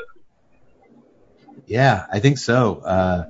Man, DE's on fire here. I should mention, you got to mention these were submitted to us by Drew Estate, our sponsor. But we were blown away by the Year of the Rat, that League of Nine wrapper in a different Vitola with a different composition was so damn good and performed so damn flawlessly. This sucker is just something totally different from that, and it's just a champ, man. Yeah, $10.50. I should mention, when these are released, go over to FamousSmokeShop.com. They're going to be priced competitively, but if you punch in promo code TNCC20 at checkout, you're going to save $20 on your Dojo Dogma Undercrown Sungrowns, and you're going to be happy to save a little bit of money. You're welcome. $10.50 is a good price for this cigar. Damn good price. Do we know an approximate time when they've said that these will be out for release? They're doing an online, as everything is these days, they're doing an online release party next week. Check out Drew Estate's Facebook page, and they'll have the details. And seek it out, man. TNCC approved. 3 thumbs up? Yes. 1.2. 3 thumbs up, easily. All right. Well, back to the party. Literally, that night, the house party is jumping at the resort. All the international pageant contestants are checking in at the door, and Lars and Soup are giddy as shit. They're loving this. They were living in a garage yesterday or this morning, and now they're throwing a house party at a resort. The contestants check in, including the bleach blonde, large-chested Caucasian Miss Iraq. Okay. It was the 90s. Who can't help but get into a slap fight with Miss Kuwait on their way into the resort. An unexpected political joke in Miracle Beach. I didn't see that coming. We will have zero political commentary in my film, Bikini Penis. Unlike the other gals, Miss Siberia is a little frigid. Totally glacial, Lars says. I thought that was funny. When Dana arrives in the limousine driven by Gus, Scotty's waiting to greet her in a suit. His old bartending buddy, that husky doofus, shows up as well, and he tells Dana when he sees her, "We loved you in that commercial." So, dude, in that opening scene in the bar, that girl on TV they were drooling over, that was Dana. It's a nice little tie everything together. Maybe it was meant to be after all. Kismet? Maybe? Possibly. Pat Morita, Gus, is doing his job, but we can tell he doesn't completely agree with all these geniated shenanigans the guys are up to. He's always got this disapproving frown on his face. The party's going swell. Both Lars and Soup are lounging in the pool with topless international pageant contestants. Been there, done that. Oh, man, Miss Bulgaria. The director has a signature move where he pans. Tut, did you take notes on this? I want to use it in my film. He pans slowly from left to right over a beauty contestant's naked ass, up her body to her bare boobs, then up to her face. And he uses the same pan up their bodies over and over and over again. I liked it from a cinematography standpoint. Did you get that, Tut? Yes, and I'm probably not as experienced as this cinematographer, so I'm going to need at least 15 to 20 takes on this. I believe it's what Jean-Luc Godard referred to as mise en scene. Did I misunderstand that? It is mise en scene, Doctor. Mise scene, I get it. You're correct. And Tut, time is money, but I'm going to give you a little bit of more time. I'm a perfectionist on these shots. A ska band is rocking the stage. Everybody's really happy, including Jeannie. When Scotty thanks her for all this, she says, "Hey, it's my pleasure," especially when it's for such romantic aspirations like Scotty's desire for Dana. Lars and Soup's wishes, not so much, but you know what? I'm game for whatever, she says. I'm a genie. It's my job. So Scotty walks off. We're about halfway into the film, and I thought in this moment right now, we might be introduced to a plot twist where Jeannie and Scotty would develop some feelings for each other. She's so cute. But he seems oblivious to it. Or at least feelings from her for him somehow, even though he's a total loser, played by Dean Cameron. But there's no sign of that so far. She's just happy, smiling. He's just blindly chasing Dana. At this point in the movie, boys, it's just party, and I'm okay with that. That's our motto, man, just party. Just party, man. And that's okay. That's okay, too. If we don't get a romantic subplot, fine. We got naked chicks, we're partying, let's do this. Well, if nothing else, she is fulfilling her duties, so she's not going to end up in her genie bottle for the rest of eternity. But my God, she seems happy doing it. She's really having a blast. Yeah, you got to enjoy your work. You do. God, I wish I did. I mean, I probably would have immediately wished for the genie to be my real-life girlfriend and for me to have $20 million and just call it quits right then. But then we wouldn't have a movie. That'd be what we call, Doctor, in the film business. Got your learning hats on. We call that a short film. Jeannie shows up. She's hot. All right, you're my girlfriend. I want $20 million. End credits. Movie's over. Chom skin. Dana spots legendary film producer Donald Burbank, played by legendary Martin Mull, standing over at the bar, and Scotty tells her that they're old friends, which makes Jeannie so happy, or which makes Jeannie, she's like, oh shit, I got to make this happen. She snaps her fingers, and boom, all of a sudden, legendary film producer Donald Burbank has all these memories of him and Scotty from years ago when they were kids, even though they're, 20 years age difference. Remember This brings full circle to what I was talking about earlier when you talked about the band disappearing and the house coming up. She wishes it, and now all of a sudden that reality is true. Remember when we used to throw eggs at Miss MacGuffin's house? And he's like, okay, Scotty's just playing along. It's at this point that I realized a mistake I made with Martin Mull, who I do respect. He's legendary, and I appreciate him being in here. Legendary might be a stretch, but okay. Well, I kind of thought that the credits said Richard Mull, and when I realized Richard Mull was not in this, I was a little bit disappointed. The big 7-foot-tall guy that played the bailiff on Night Court. Yeah. Hey, yes. That could have been him emceeing the beauty pageant at the end. That guy was like 8 feet tall. He could have put a wig on him. And I wanted to see Richard Mull. Yeah, no, it's not Richard Mull. Scotty introduces Dana to Donald, who has, as I said, all these fabricated genie-induced memories of him and Scotty. Oh, Scotty, my man! Donald basically says, I like your body, Dana. You should call me at my office next week. And that works just fine for her. Scotty then takes Dana up to his subtle yet elegant master bedroom where an elderly jazz trio is playing in the corner. That's a nice touch. He proposes a toast to all their wishes coming true.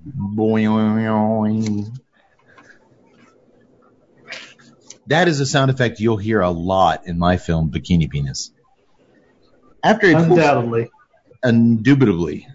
After a poolside pep talk from Lars and Soup back down the party, and a little help from Jeannie, Miss Japan, who was feeling very insecure about her singing voice for the upcoming competition, takes the stage and she rocks that party's collective ass off. She's singing like a rock star. We cut back to the master bedroom where Scotty and Dana are slow dancing and sucking face. All while the elderly jazz trio continue to play, and they're watching the makeout session, just smiling, enjoying the show. My question was, so their families aren't worried where these old geezers are either, but doctor, you answered that question. Scotty looks over and sees their depraved, geriatric, horny smiles and wisely dismisses them. They're kind of ruining the mood. He tells them they can go for the night so he and Dana can bone in private. Good call. Good call. I was really waiting just to hear like that little guy on the thing, like, oh. The trombone. But just as things are getting hot and heavy, there's a pounding on the door. It's fucking cockblockers Lars and Soup who want Scotty to teach Miss Australia and the heavy metal band Afterbirth how to yodel or some nonsense like that. I didn't really understand. Jeannie's with them, and when she sees Dana on the bed, she reminds Scotty he didn't want a simple one-night stand. You want something real with Dana, and if you sleep together tonight, she won't respect you. And damn it, it makes Scotty take pause.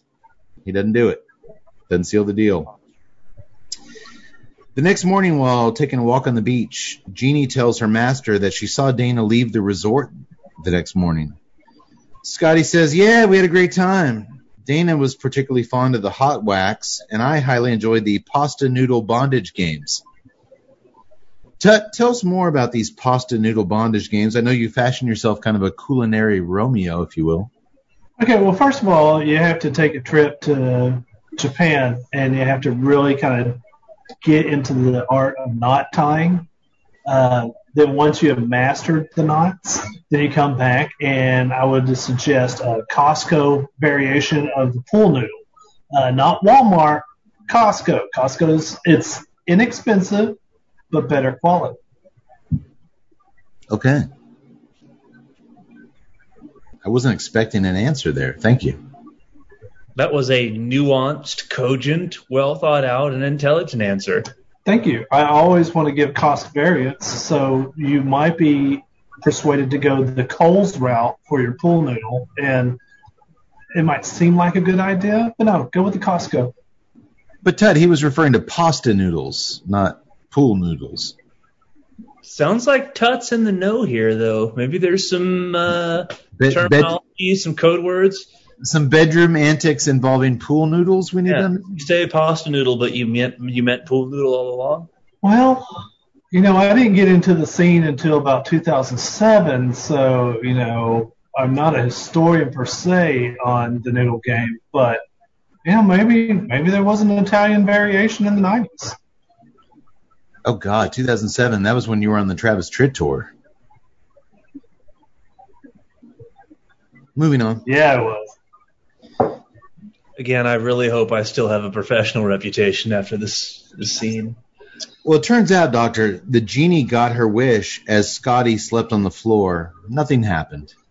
Nothing happened. Doesn't sound like nothing happened, just no intercourse. Which is total lame sauce. Yeah, he did something with the pasta noodles, but nothing happened. Noodles.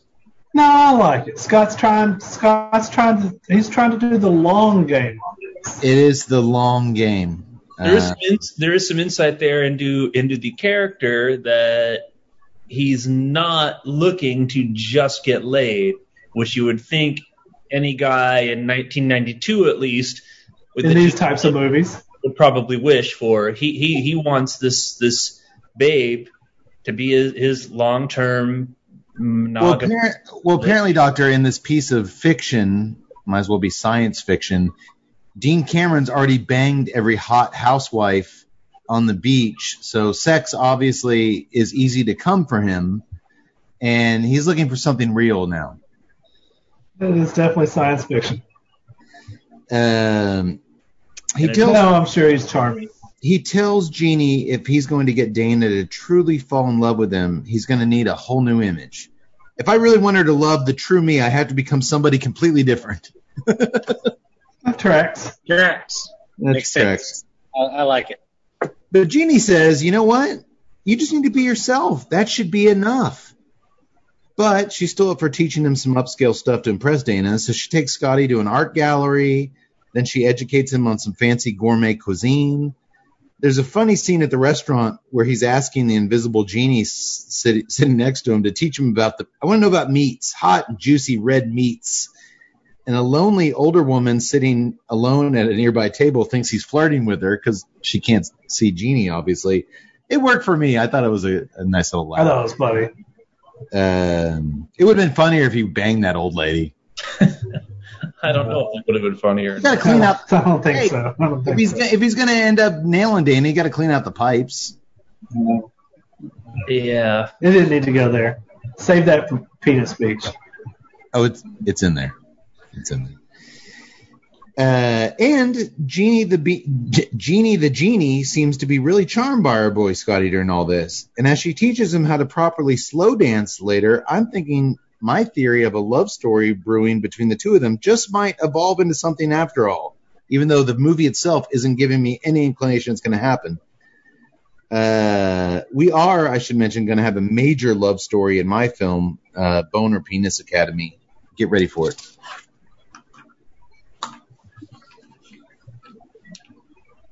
Brace yourselves. I'm liking this new track. I'm liking this. In fact, Tut, the next night after impressing Dana at the art gallery, and as she calls it, the smartest restaurant in town, with his wine choices, they find themselves... What makes a smart restaurant? I thought that was a very odd thing for her to say. You took me to the smartest restaurant in town. But I kind of thought it was a smart thing to say. Like, is that what, like, cultured people call restaurants? Like, that was a really smart restaurant we went to tonight. I've never heard of it, but I'm not that cultured, so I can't speak to what cultured people call restaurants. I'm going to use it. I'll let you guys know if it works. Like, did you enjoy the smart restaurant? It's like, it's a highway taqueria. We had burritos, asshole. I'm glad you guys brought this point up, and being a man of some culture myself, it's something that only posers would use. Dana's a poser. Dana is a poser. Yeah, I think you're right. Yeah. I think you're right. Well, they find themselves making out on the beach. Busted! And just as he's hot and ready to harpoon his white whale Dana, the harpoon being his penis, Genie pops up and reminds him this isn't right. So he grabs his boombox and scampers away, telling Dana he wants to bang her, but he just doesn't feel right about it. Playing a little hard to catch. Somewhere Dean Cain is shaking his head at all this bullshit nonsense. Giggity giggity. As Scotty and Genie are driving away, Lars and Soup call the car phone to ask for 15 bingo sets pronto back at the resort. And once Genie grants the wish, we cut back to the resort where we see a bingo game in progress, and the winner shouts out in glee, "Bingo!" and rips her bikini top off. Bingo! Classic Lars and Soup. Classic Lars and Soup. When I'm waiting for you guys to change your Zoom screen names to Lars and Soup at any point now. Sorry, Scotty McCade. Oh, did I? Titty bingo. I just saw that. Is that something that is that something I did? Hubba-dubba-doo!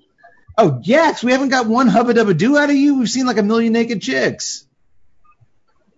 Why do I bother with you? You know what, Lars and Soup? All right, let's rewind back to Monique. Rewind. Keep rewinding. And she jumps up. Ginormous titties. Hubba-dubba-doo! All right, there you go. Smart restaurant. Tut, what the fuck is a smart fucking restaurant? Is that one where the Hamburglar and Grimace have a fucking philosophical debate? That's a smart fucking restaurant. I got my wish. I got my wish. You got your wish granted. He's doing Spader for you. I guess it'll be this way. Yeah. Good job, Doctor. When Scotty and Genie get back to the resort, they settle in to watch some TV and snack on some popcorn that was popped courtesy of the always disapproving and disgruntled Gus, Pat Morita. You know, his ass was sleeping on a park bench a couple nights ago, but he can't help but give judging looks at everything Scotty does. Screw him. No, he's wise. He is my seafood. He's my spirit animal. Gave away his good blanket. What does that mean? He's my seafood. Seafood. Teacher. What? Seafood means teacher. Oh, I thought you said seafood. No, not seafood. Not seafood. We're eating seafood here. I heard that too. We eating seafood here.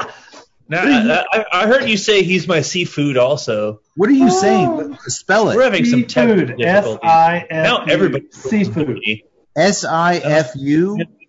Seafood. Fucking podcast. Now everybody's fucking freezing up. Apparently seafood. I thought you said that earlier too, seafood, and I let it go. SIFU is Asian for teacher. Yes. All right. What was sensei? Sensei is another proper term. Master Sifu is up as well. I can't remember if Sifu is Chinese. I think it is Chinese for teacher. Sifu is Chinese. Sensei is Japanese for master. I'm just gonna keep drinking. Well, Master Sensei over at Cigar Dojo is partly responsible for this cigar we're smoking tonight, and I would like to thank him because it is exceptional. I'm going to smoke this down to the very last drop. Yeah, it brought out the nub tool. I think I might have to bust mine out to. That's some good stuff right there. Especially, man, once you get into the first 2/3 of this thing were beautiful, and then when you get into that last third, the flavors just intensify. The strength picks up a little bit. It's really, really good. It's good job, Dojo. Good job, Drew Estate. Scotty, they're sitting on the couch there, Scotty and Jeannie. He takes off his friendship bracelet and puts it on Jeannie's wrist. He tells her that she's much more than just his Jeannie. She's also his friend. We cut to Gus. He kind of approves of this. Scotty tells her that he has indeed found the girl of his dreams, and when he leans forward on the couch, she closes her eyes for a kiss, but he kisses her on the forehead instead. And I have you to thank for it, he says. Good night, Jeannie. I was right. She loves him. That has to go against the Jeannie Code of Ethics, I imagine. Falling in love with your master. So. Yeah. Falling in love with your master. I forget, in Getting Lucky, did the little leprechaun ever fall in love with the doofus who he was saddled up with? He just loved beer and lots of it. Yeah, no, Lepke was shit-faced all the time. Yeah, was it Lepke? Lepke, yeah. Yeah, he was just drunk all the time. Flaxeter. The next morning, we're on a Cologne commercial set where Dana, dressed in skimpy camouflage fatigues, rescues a wounded soldier in the middle of the jungle. There's explosions going on and firefight. How did you ever find me? He asks. It was your cologne, she says. Cut. Dude, come on. This scene is funny. It's a really, really funny little commercial. Scotty and Jeannie watch the take on the monitors, and he's super proud of Dana's talents. Also on set is mega film producer Donald Burbank, who whisked Dana away to his trailer, or her trailer, I guess, it doesn't matter, where she seduces him. She even squirts the 80s, 90s Bianca or Banaka. Bianca. Banaka, yeah. And while he's sitting there on the couch and she's stripping off her clothes, Invisible Jeannie is sitting there with her invisible eyes watching all of this. When a disheveled Dana then stumbles out of her trailer 10 minutes later, who wouldn't be all out of sorts after blowing Martin Mull, am I right? For 10 minutes. Doctor, I was looking for you there with the spader. For Christ's sake, you're going to blow Martin Mull for a film reward. And Jesus Christ, I mean, you blew fucking Colonel Mustard. I mean, you blew Colonel Mustard, for Christ's fucking sake. I was a turf. I mean, why didn't you blow me? I can do is drink another Hop Device IPA and say enough with this fucking dog and pony show. Did Martin Mull play Colonel Mustard? Yes. Yeah. Yes. Well, if you didn't know that, then I just did some great material. What movie? Clue. Oh, I never saw Clue. I guess Kate never played any board games in his fucking youth. He was just waiting to become the world's biggest podcast cigar celebrity. Wasting my fucking time. I did see Tough Turf a couple times. That counts for something, yes. Well, she comes out of there wiping her mouth after going down on Martin Mull. Ugh. And she hugs Scotty and tells him that she just landed a role in one of Donald Burbank's blockbuster movies, and she owes it all to him. Jeannie's standing right there watching all this bullshit go down, and for the first time we see her, she's not happy. Well, yeah. Don't make Jeannie not happy. She had to watch that. You know what makes me happy, boys? What makes you happy? What's that? I'm glad you asked. Of course, I'm talking about the Pappy Van Winkle's Family Reserve Barrel Fermented Cigar from our friends at Drew Estate. This unique stogie is a long filler premium cigar rolled in limited quantities at La Gran Fabrica Drew Estate in Esteli, Nicaragua. Deep barrel fermentation is the key process that makes this expression vastly different from anything else on the market. Hand-selected leaves from Kentucky. They don't select these leaves with their feet. That would be crazy. They use their hands. And they're then loaded strategically into oak bourbon barrels. Water is then added while immense pressure is applied to the torquettes via railroad jacks. Not car jacks, little wimpy car jacks. Not Wolfgang jacks. Not jumping jacks. Railroad jacks. The tobacco is then removed 2 to 3 times per year. We've seen it happen. It's glorious. It's juicy. There's a science to this shit. They shake it out, then they repack it in the barrels. The total process of fermentation takes 12 to 18 months, longer than a baby in a belly. This cigar takes longer to come to fruition than a human being, leaving a truly unique flavor profile and aroma. The Pappy Van Winkle's Family Reserve Barrel Fermented is now available at every brick-and-mortar Drew Diplomat retailer everywhere. And if you'd like to smoke the unique pig-sized Vitola of the Pappy, which is really different from all the rest because of the nature of the Vitola, head over to pappyco.com, as that is the only place you'll find it. Only place. The next morning on the beach, where the highly underqualified Lars and Soup are giving some kind of surfing lessons, Scotty tells Jeannie that tonight's the night. He's finally going to seal the deal with Dana.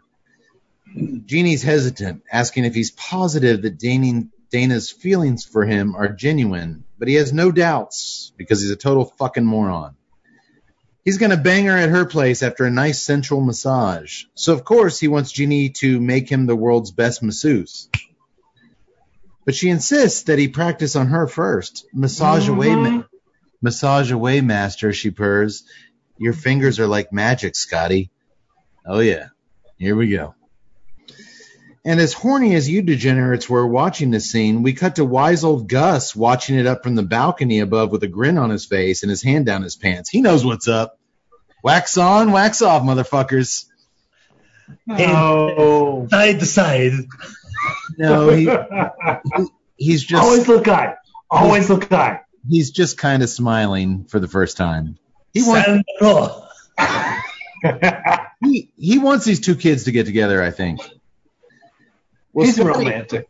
Scotty, he's not massaging Jeannie Long. He does indeed feel something during the massage that feels different from anything he's felt before. So he cuts it short and jumps into his BMW to go jump between Dana's legs. I'm guessing he popped a boner? We don't really see it. He just freaks out of nowhere. And Lee, I'm guessing he got a boner, right? Maybe he got afraid. He was starting to have feelings for Jeannie. You think maybe it was more matters of the heart than of the penis? Yes, I think he was conflicted about his feelings, so he decided to run away. It was in his penis heart. Fight or flight? He chose to flight. Show me up and down. Oh, he was going up and down on that balcony. Lock wrist. But Scotty tells Jeannie to stay behind. I can handle this mission all on my own because that's worked out for him so well in life so far. He was pushing a grocery cart full of all his shit a week ago. I got this, Jeannie. I think I know what I'm doing. Okay. That actually Leaving is his own BS. Oh, the arrogance. That actually is TNCC style. Hey, we failed at this for 5 years. We get this little window. Now, you know what? I think we know what we're doing.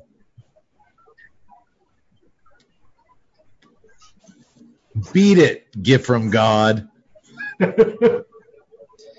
So Jeannie does indeed stay back at the resort, eating pizza, chugging Miller Lights, and watching bad late-night TV, or as I call it, great late-night TV. When a shampoo commercial... I call that weekdays. Weekdays. Doctor, when was the last time you threw a slice of pizza at your TV? Just now. Ixnay on the pizza A at the TV, eh?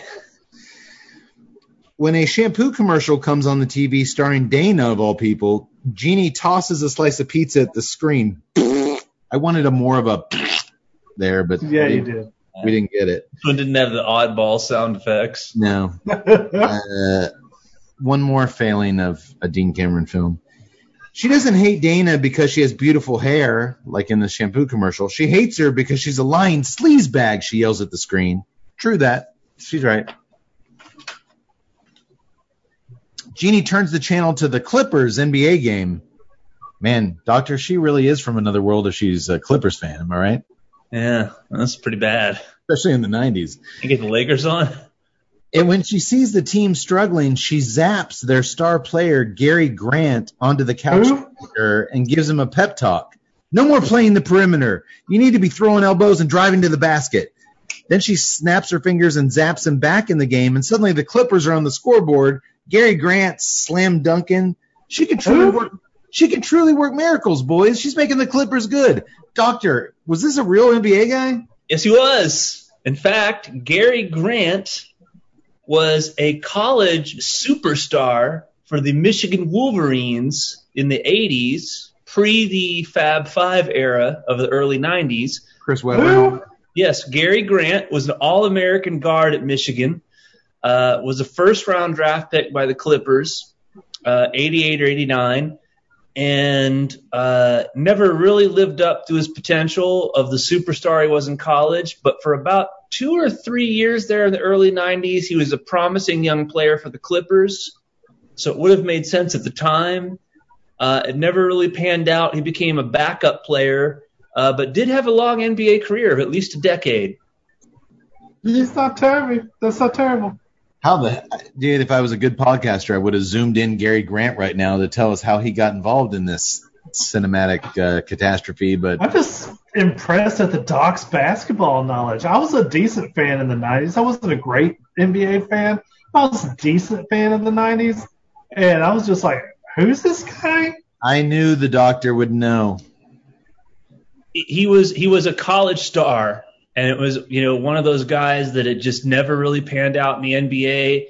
Had a brief, promising beginning there with the Clippers, but he did make a lot of money and play throughout the 90s, made himself a lot of money. Hey, man. He played that long. I mean, got to be decent. A decade in the NBA. We've got a high school friend who I think probably, Doctor, about a decade, Brian Skinner in the NBA. A little longer than that. And did a couple years in Europe. But the 90s is when the salaries really skyrocketed for both baseball and basketball. So, yeah, Gary Grant, real guy, real NBA player for the Clippers. Probably thought he'd cash in and, maybe make some money in some other way. But Miracle Beach. Miracle Beach. You got that Miracle Beach money. Well, I'm Facebook friends with our old friend Brian, and he seems to be very happy fishing and not having to worry about shit. So yeah, he's pretty much laugh it up, fuckers, with your little podcast. I'm sure Gary Grant is in the Michigan Wolverines Hall of Fame. He was a college superstar. Okay. And as we know, when you're a college basketball legend, those colleges tend to take care of you. Yeah, and he still would have made a lot of money professionally. Okay. Well, meanwhile, over at Dana's place, the massage is going down.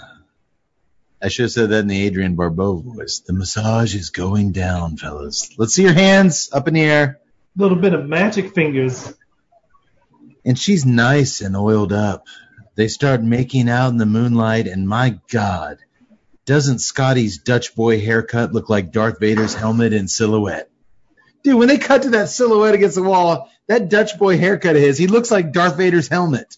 I thought it was more of one of the Death Star the Death Star guy helmets. You're filing ready. The guys, if you hear that noise in the background, then yes, all would be complete. Commence. I'm going in and give her the shoulder rub. You're right, Doctor. It is one of those laser gun firing guys from the Empire. At this point, are you like me? Like, I think I'd rather be banging Martin Mull. We're not. We have the courtesy not to say that out loud. Thank you. I had that thought. Wait, you would choose Martin Mull over what's her name? No. I was referring to Dean Cameron. Oh, you would rather that if you were her, you would be rather banging Martin Mull than Dean Cameron. You think Gary Grant looks back at this movie and goes, this is when it all went downhill and they traded me to the Denver Nuggets. Send him to the Denver Nuggets. No. Send Gary Grant to the Milwaukee Bucks. No. So yeah, I did have a weird thought about making love to Martin Mull, which some lucky character will get to do in my upcoming movie, Bikini Penis Beach Party. Stay tuned. He's still alive? Yeah, he's still alive. Okay. Scotty takes the action. Scotty takes the action to the bed, where we can see Dean Cameron's massive forest of tut-like chest hair hover above Dana's impressive breasts. My God, he's hairy. His thighs are hairy. His chest, he's just covered in fur. Hey, don't knock it, man. Oh, by the way, Scotty takes the action to the bed, where we see Dean Cameron's massive forest of chest hair hover above Dana's impressive breast. That's something I typed. I hate my life. Run for the shelter of your love. But seriously, with that hair, like his all-encompassing hair, body hair, those eyebrows, his hairdo, again, I said this during our show in Ski School, how is this doofus supposed to be believable as a silver screen sex object? I just can't wrap my brain box around it. I don't think he was ever supposed to be believable as a silver screen sex object. He gets all the babes in some major studio movies. Were Ski School and Miracle Beach major studio movies? Don't take away my dream. Yaks, I just don't get it, Yaks. Ski School to me is a little bit more believable than this because he was more of a sensei type, you know. He was the teaching the younger guys how to make the movie. That I can. Of course, now that I'm like, you always want credibility in your teacher, and I'm not sure. But no, he was a party animal in Ski School. To me, he's an unbelievable seafood. Well, his career. He's calamari. He's cold calamari. His career didn't pan out, so. But I think it's a time and place. Ski School was 90? This is 92. Who are we to bitch and judge? The guy had a career in movies. I know. Your podcast got to make out with a hot bunch of chicks.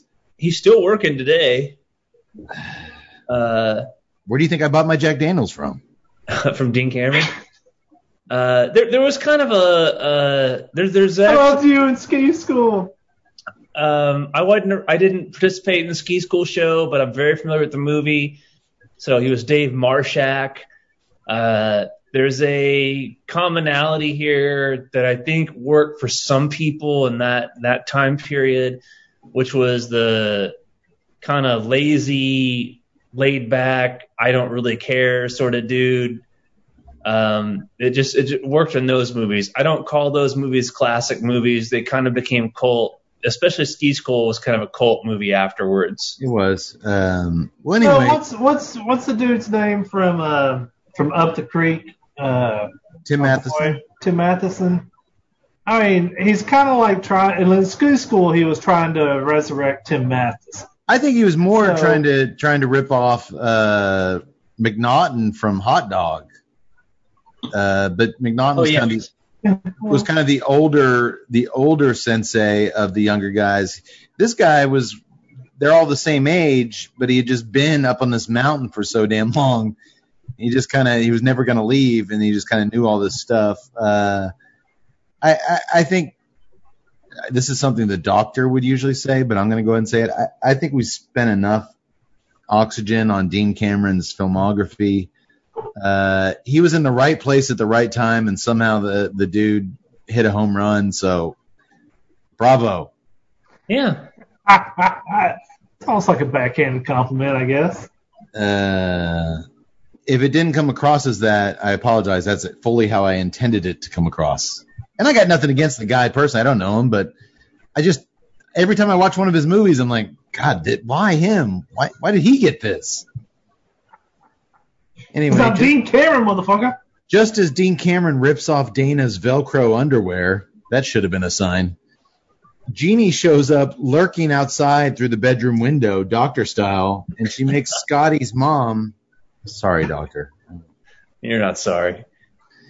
And she makes Scotty's mom. Dana's straddling him, and all of a sudden, Jeannie replaces Dana with Scotty's mom, and then his grandma telling him, like, what are you doing? You shouldn't be doing this. And then even that husky bartending buddy shows up straddling him on top. He freaks out. It totally throws his mind out of the game, so he grabs his trousers and makes a hasty exit. Once again, not completing the task of making love to the sultry Dana. This is like the fourth or fifth time they're about to do it, and he just can't do it. Back at the resort, the grand elf Magnus O'Leary shows up unannounced with his flimsy Spencer Gifts rubber ears falling off. Oh, they are horrible. Dude, they were like, one was hanging off sideways, the other, you could totally see his like real ears. Well, they spent all that money on Gary Grant. I was about to say, and it was even that way in the very first scene he was at. The ear extensions were totally different color than the rest of it. They couldn't afford the best of practical special effects. He warns Jeannie that she cannot interfere in her master's life unless she's instructed to do so. They blew all that money on Mark. Oh. What master is going to say that? You have permission to interfere in my life. But I'm trying to save him from getting hurt. I love him, she pleads. But he tells her the rules are the rules, even when it inexplicably applies to Dean Cameron. Unless Scotty professes his love to her, she is bound to grant his every wish. And if she doesn't, if there's any more mishaps, she's banished to living in her genie bottle forever.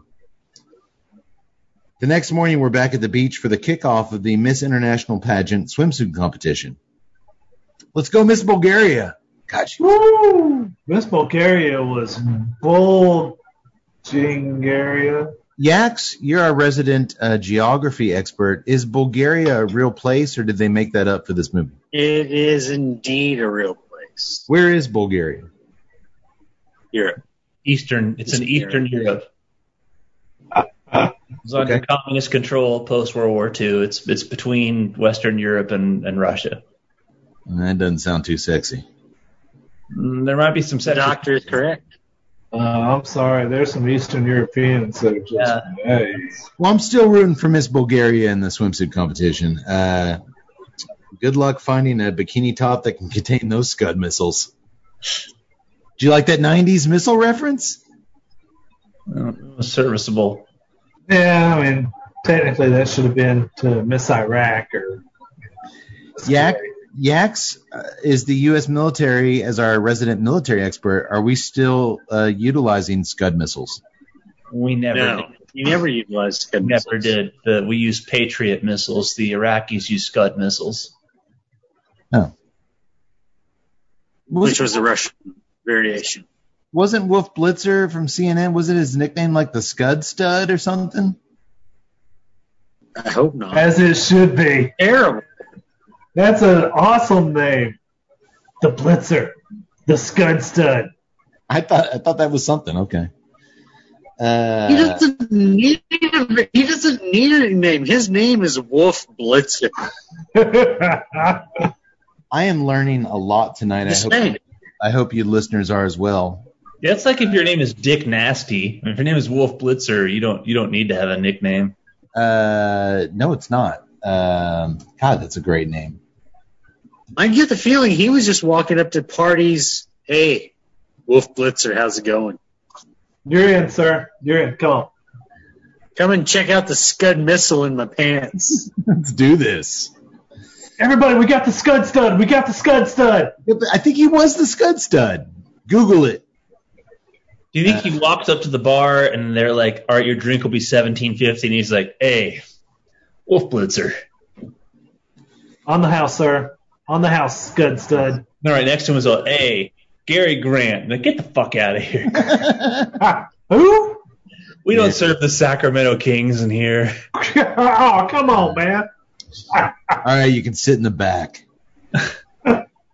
Lars and Soup are busy backstage with clipboards trying to find just the right swimsuit for all the contestants. Their wish is actually put them to work. It's a dirty job, but somebody has to do it. As the boys work hard, euphemism intended, in the dressing room, Scotty and Jeannie take a walk along the beach. He tells her that he decided the timing just wasn't right with Dana last night. She asks him if he's going to try to penetrate Dana again this evening, but he says Dana is unfortunately hanging out with her sister today. Just as we see Dana on the beach up ahead, canoodling with a muscle-bound beach stud, me style. That's not her sister, is it, Yax? You canoodle on the beach with muscle-bound beach Unless studs? her sister is in transition to be a beach stud. Yax, did I use the word canoodling correctly? No, there's a little bit of judgment. No. No judgment here. No judgment here. Well, Scotty gets the idea.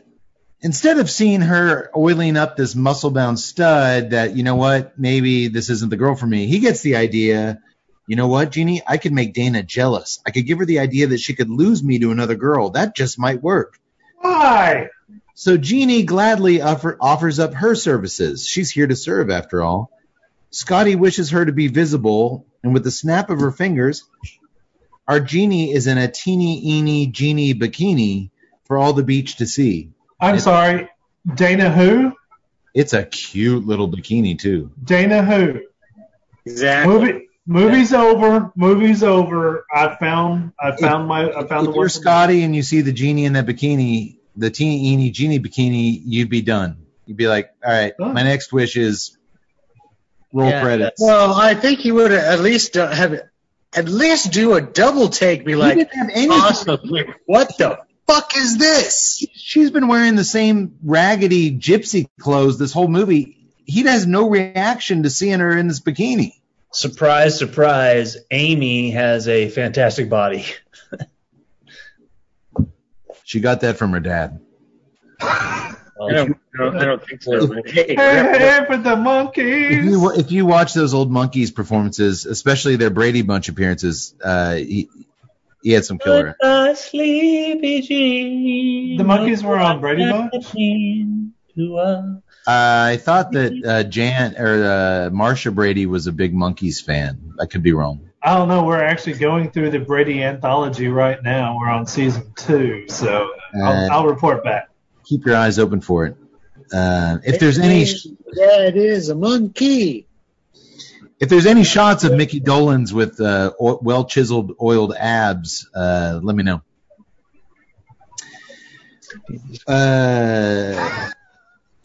Where do we go from here?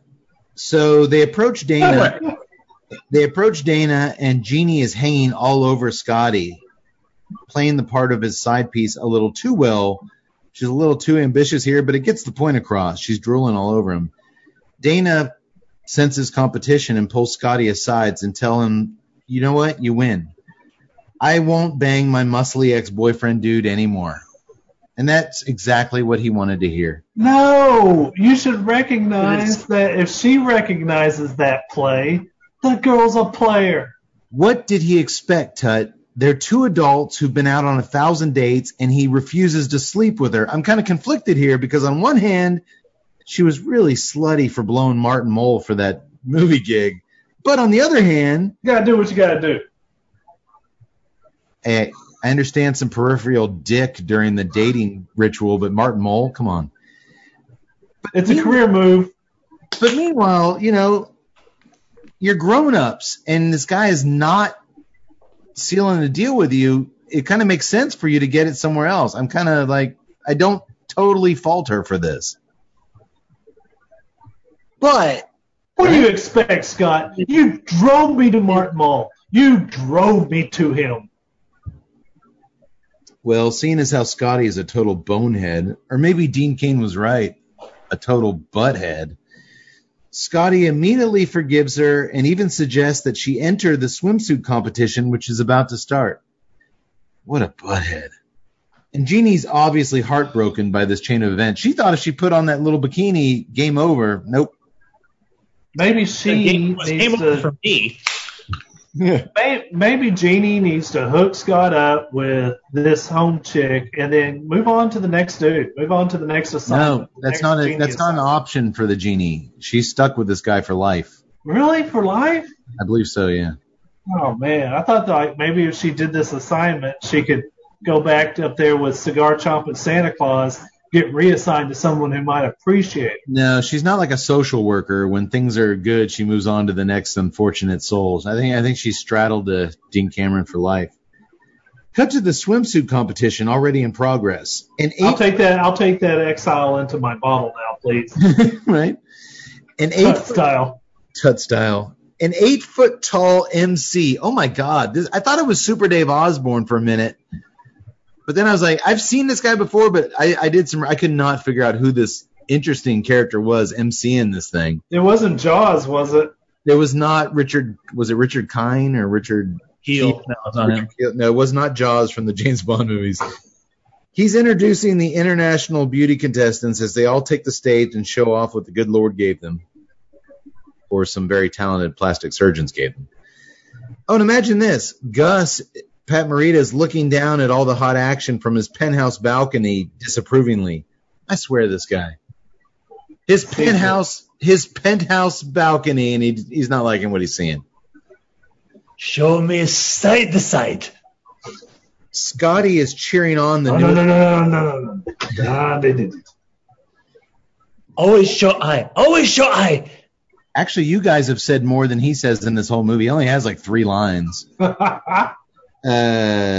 Scotty's cheering on the newest contestant, Dana. So this is after Karate Kid. Karate Kid was like 80-something. This is after Karate Kid and Karate Kid 2. Yeah. Well, when they don't make a Karate Kid 3, this is where you go. No, they did make a Karate Kid 3. Years later. Oh, Hilary Swank was the Karate Kid, right? Yeah. Was he in that? Yeah. Actually, It was terrible. the Karate Kid Hilary Swank was the 4th Karate Kid. They made 3 Karate Kid movies with Machio. Yeah. And they were all in the 80s. The 3rd one was like 89. What was the plot of the 3rd one? I don't even remember. The first one was 84. The second one was when they go to Okinawa was 86. And the third one was like 89. And that's the one where they bring Martin Cove back. No one. I remember the next Karate Kid. But yeah, no one remembers it. But he had done all 3 Karate Kid movies. So at this point, it was instead of paint fence up down, it's need bank account go up. Well, Scotty's cheering on the newest contestant, Dana, Miss Miracle Beach. Somehow they had a sash made. I guess he could just wish a sash for her. It's not like they have to go to like a store or anything. Not really. Jeannie's right there. But he's taken aback when he sees Jeannie herself up on stage. I think her sash said Miss Fantasyland, but we never got a clear shot of it. So it was Miss Fantasy something. Yeah. Lars and Soup can't believe it either. Jeannie's hot, they say. Yeah. Well, it comes down to 6 finalists, and guess what? Both Dana and Jeannie are in the top 6. Things are about to be. And when the winner is announced, Miss Fantasyland, Jeannie Peterson, she's the winner. Of course. Perpetual doofus Scotty is perplexed. And then he switches from perplexed to pissed. He rushes up on stage to find out what the hell is Jeannie's up to. He grabs her violently by her arm and drags her into his private cabana room. Yeah, I didn't like that. You know, his private cabana room that she created for his homeless ass a week ago? Much to the disapproving gaze of Gus, as if there's anything he approves of, Scotty is furious at Jeannie's public antics. And when he learns that she was indeed there outside Dana's bedroom the night before, like he thought that was him making his fat bartender friend get on top of him. Like, obviously there was supernatural things going on there. boy, oh my God, he's furious. He loses his shit. He banishes her from helping him anymore, as tonight is a very special night for him and the chick who wears Velcro panties. Jeannie's crushed as tears stream down her eyes, but he doesn't give a shit, because he's ultimately still the same loser asshole that was pushing all his worldly belongings in a shopping cart last week. I can really understand what Jeannie sees in him. I don't. I was being facetious, Todd. I don't see it either. Okay. Why didn't she just tell him that Dana went down on Martin Mull? Wouldn't that end it? No, of course not. He's blind. Blind, I tell you. That would have sealed the deal with any chick I was chasing. Hey, just so you know, she blew Martin Mull the other night. Okay, I'm out. Well, then she, threw in some, hey, do you like mustard on your hot dog? Colonel Mustard? The fat hot dog guys there, like, that'd be a fun cutaway. Yeah. To make matters worse, Morpheus, or Magnus, whatever the boss elf's name is, he shows up and he tells her she's failed her mission. A new genie will be assigned to this earthling dumbass at midnight. Pack your bags, you're done. Ouch. We then, remember last episode in Jaws when we talked about that gorgeous shot of the diver with the sun behind him going? Oh yeah. Let's not speak ill of Shelby. He did pass. We cut to a wide shot now of Dean Cameron, Scotty, standing on a cliff watching a beautiful burning sunset with his Empire laser gun fire hair as he tries to get primary ignition. Actually, you're right, Yax. It's kind of like Luke with the two sons of Tatooine in the distance. Binary sunset.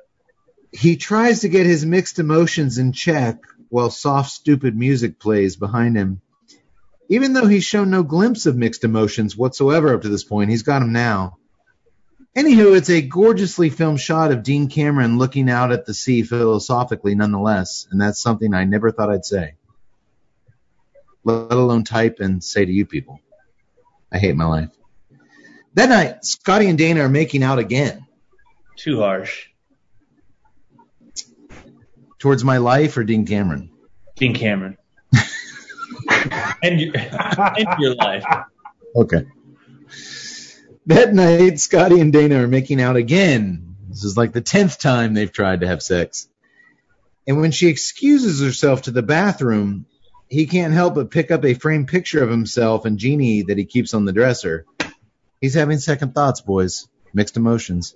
Run for the shelter of your love. A soft ballad, much like Jimmy Cliff's Run for the Shelter of Your Love, which we all love from the Cocktail soundtrack, plays as he looks at the photo, and Jeannie weeps back at the resort while packing up her Jeannie clothes, even though she wore the same fucking outfit the whole movie. She's got all these clothes she's got to pack up. Dana comes back in the bedroom in her lingerie and takes the photo from him. Oh, that's a really good photo of you. Because it's of him and Jeannie, but no one else can see her. So it's just this picture of him with his arm like this, like it's around somebody.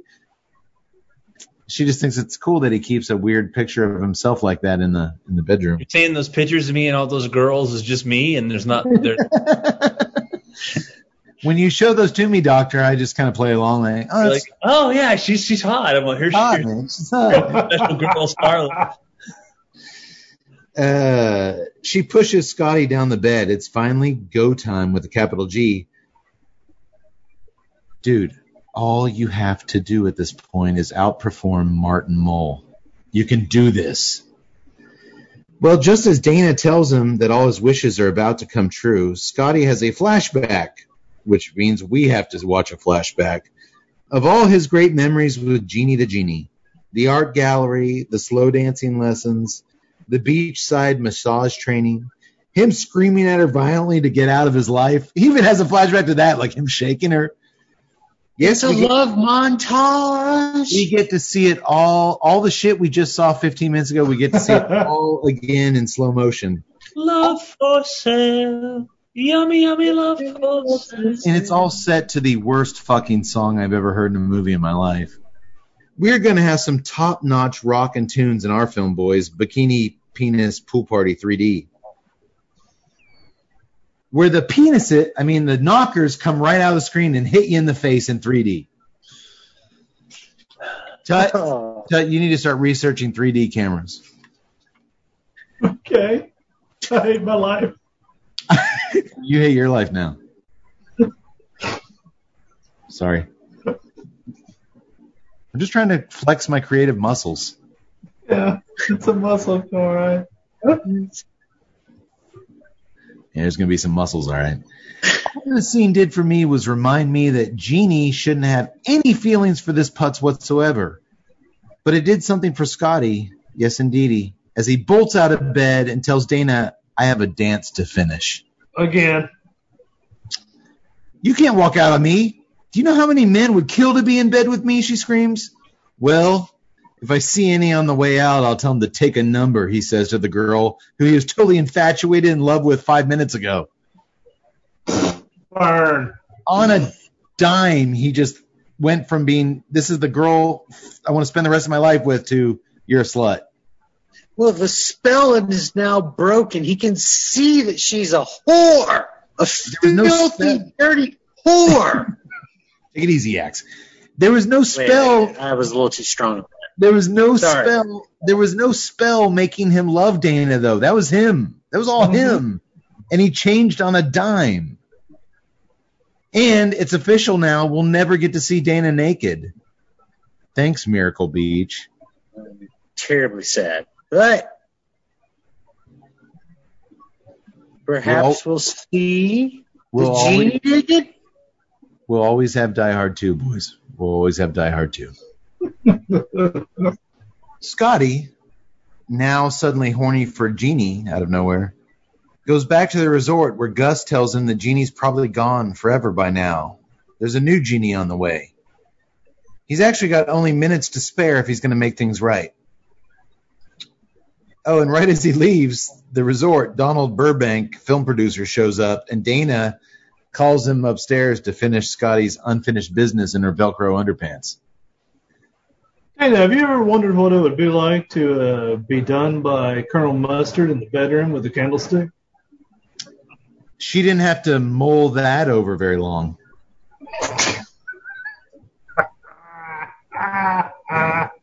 Hadn't happened to all the time. Here it goes. Oh, no, I thought I was going to get through one episode without Doctor turning his back to me. And it was for a Martin Mull play on words, of all things. And you know what? I'm going to do you one up and we'll call it even. Run for the mustard of your love. Hey, he was great as the DJ in Jingle All the Way. True. Oh, he was also great in a DJ in a 70s movie called FM. He's a fun actor. He really is. I mean, he's no Richard Mull, but he's pretty fun. Mustard of your love. I think we've given Martin Mull some undue criticism tonight. I think on behalf of the Tuesday Night Cigar Club, we've taken a lot of jabs at just how grotesque it would be going down on Martin Mull tonight, and I apologize. Here's to going down on Martin Mull. Here's to going down on Martin Mull. Hey, 3 out of 4 ain't bad. I'll drink to it if you apologize to Dean Cameron. You know what, Doctor? I will. The guy obviously wanted to be an actor. He obviously auditioned, went through the tropes of a working actor in California. He got cast. He impressed the right people. He made some right moves. He's got a fan base. Who am I to sit here in the comfy confines of the corner of no hope and sling cheap jokes his way? I apologize to Dean Cameron. Having said that, over the next 6 months, if something is to happen to me, the brakes in my truck get cut, mailbox bomb, look for Dean Cameron. Because I have been harsh to him on the show, and you know what? I'm sure he's a nice guy. And I've said this about and I'm kidding about him killing me, obviously. He seems like a very genteel, nice man. from all accounts. There's some screen presences that I don't get, male and female. There's been girls on the show where you guys are hot, just salivating over it, and I'm just like, I don't get it. I never really found them that talented or that attractive, and our experience with Dean Cameron, what he puts out there, it doesn't. As an audience member, I don't react well to it, and I think it's safe to say this is probably the last Dean Cameron movie we'll do, because I think we've done enough. But there's Ski School 2 out there, buddy. God, is he in that? Oh, he's a lead actor. Yeah, he totally is. We'll do it. 94. Yeah. Maybe that'll be the one that quickly he folded. We're never doing it. We'll do that one. Maybe that will be the movie that changes my mind. Okay. Well, we gotta wait. We gotta wait for the end of the year for the winter ski season to do another Ski School movie. Is Martin Mull in it? I don't think so. No. Is Richard Mull in it? No. But one of his buddies is that big guy Will Sasso. Yes, that is true. Dean reprises his role as Dave Marshak, and well, hey, Dean, love you, buddy. To Dean Cameron. And the fact, Mincy, that you knew his character's name in Ski School without looking it up, and you weren't even here for the Ski School episode, that tells that it is an iconic character to many. I saw Ski School for the first time with the lovely Rhonda Shear on USA Up All Night. Oh, yeah. And picked up I thought, well, I should watch this, not on TV. So I had somewhere in my possession, I don't know if I have it anymore, a previously viewed VHS tape of Ski School. So I've seen it many times. I think we all agreed Hot Dog is the far superior. Hot Dog is the best ski party movie by far. Ski party movie, but maybe we'll do Ski School too. And I promise I'll be nice to Dean Cameron. I do think it's interesting is that we're giving this to a ton of crap. Well, one of us is. And, we're still talking about a working actor, a guy who, put together some films that were actually pretty, notable, I guess. And he's still working today, apparently. I think the only way we can really make this right is to cast him in the lead in Penis Beach. He will do it. By the way, Cade, Dean Cameron also played a approximation of himself in an episode of It's Sunny in Philadelphia 3 or 4 years ago, where they go to a ski resort. Oh, that's cool. I love that show. He totally just there's a scene where they walk in on him masturbating. He goes all out. He went all for. Okay, all right. I feel bad now. Damn it. And I don't feel bad ever. Yeah. So I'm Is sorry. that all it takes for you to just switch?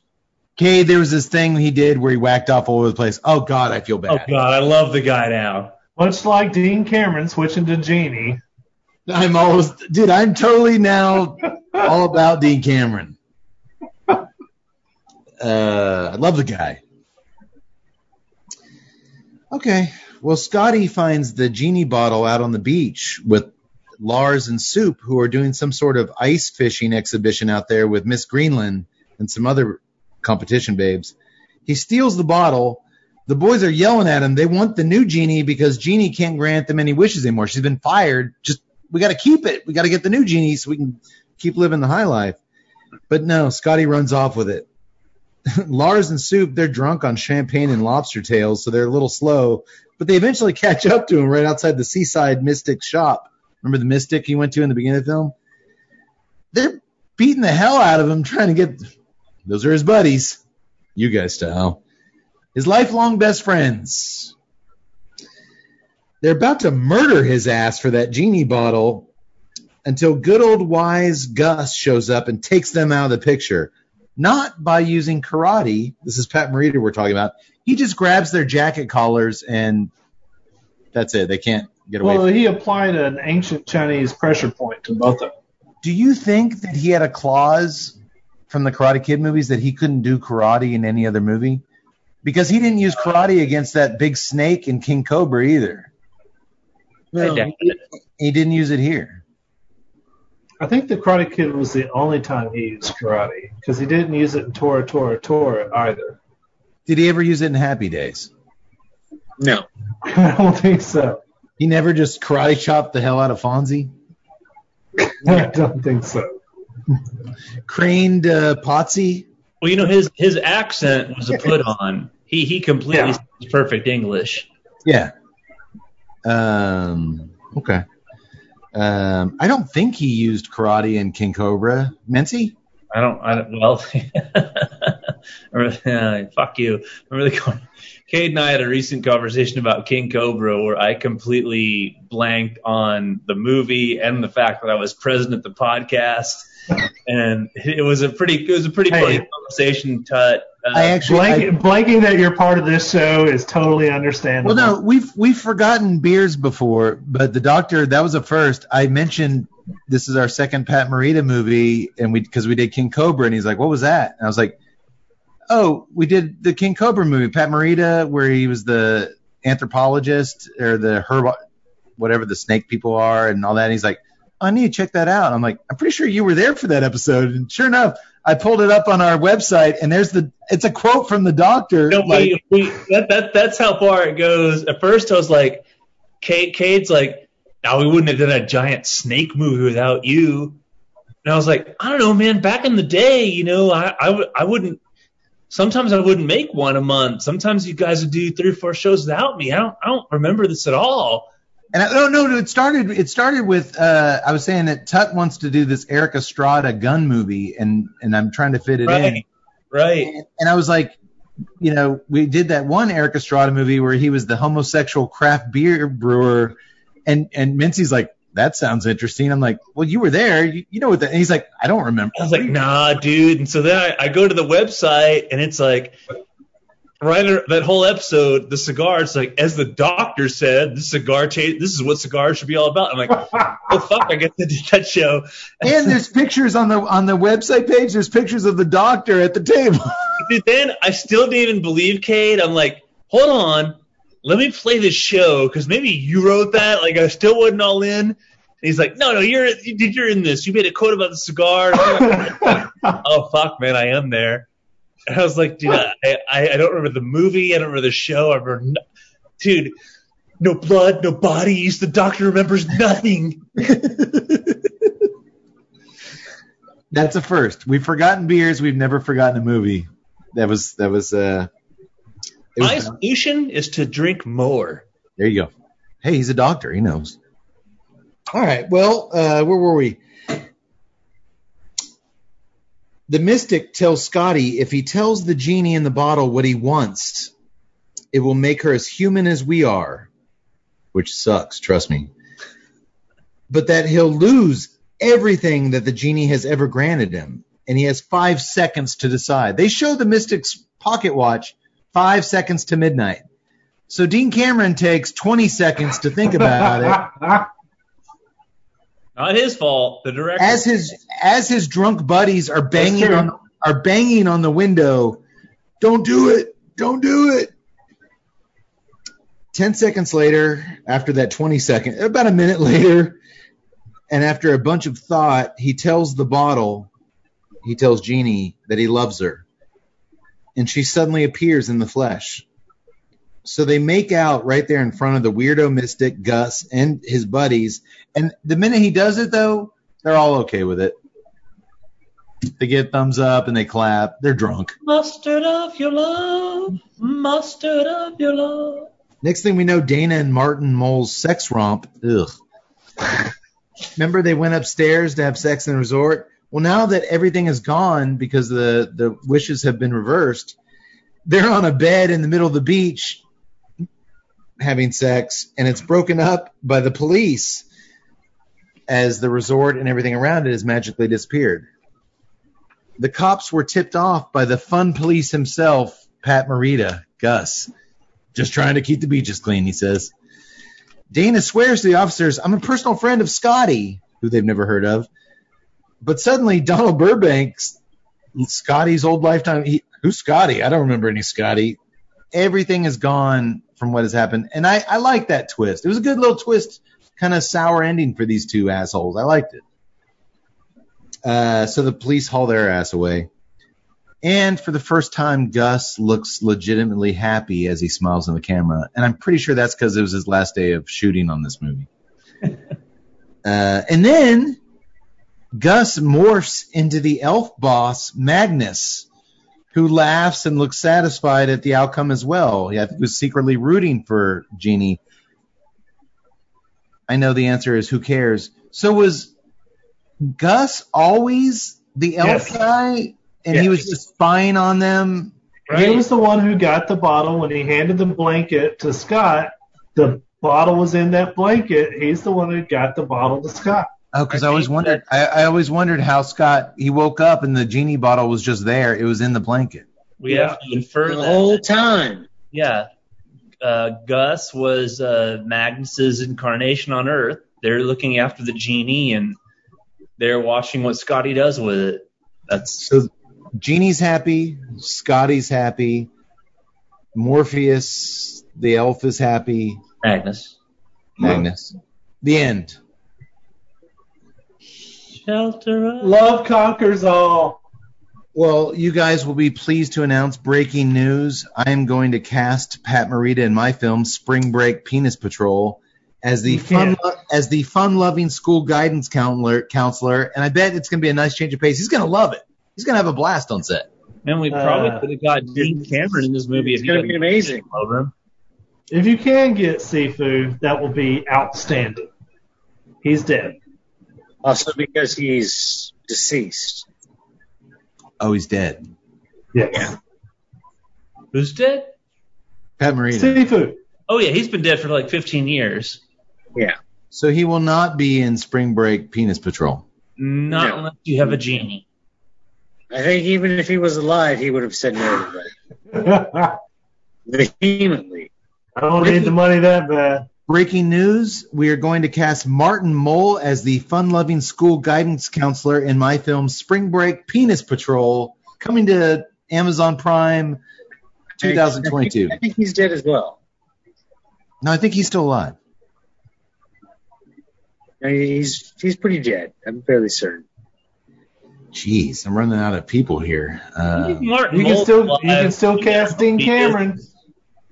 Breaking news. I am casting Dean Cain as the avuncular, fun-loving school guidance counselor in my film Spring Break Penis Patrol, coming 2024 on Amazon Prime.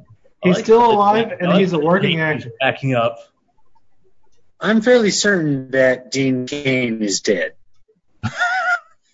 God, he's dead. Yeah, because now you're saying everyone's dead. Are you sure? I think he's just fucking with you. Oh, okay. I hope so, because if I have to do yet another rewrite, this thing's getting pushed to 2025, and it's like, my God. I'm holding out for Dean Cameron's role. I'm fairly certain if he's not dead, that after he reads your script, he wants to be. Martin Mull is alive and well. He will be 77 years old in August. Dean Cain is 77 years old? Martin Mull. Oh.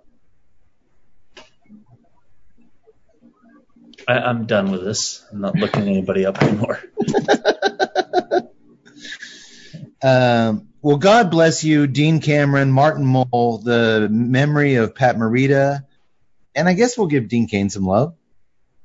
I got no problem giving Dean Cain some love. I think we need to back up here and give Amy Dolan some love. We do. God.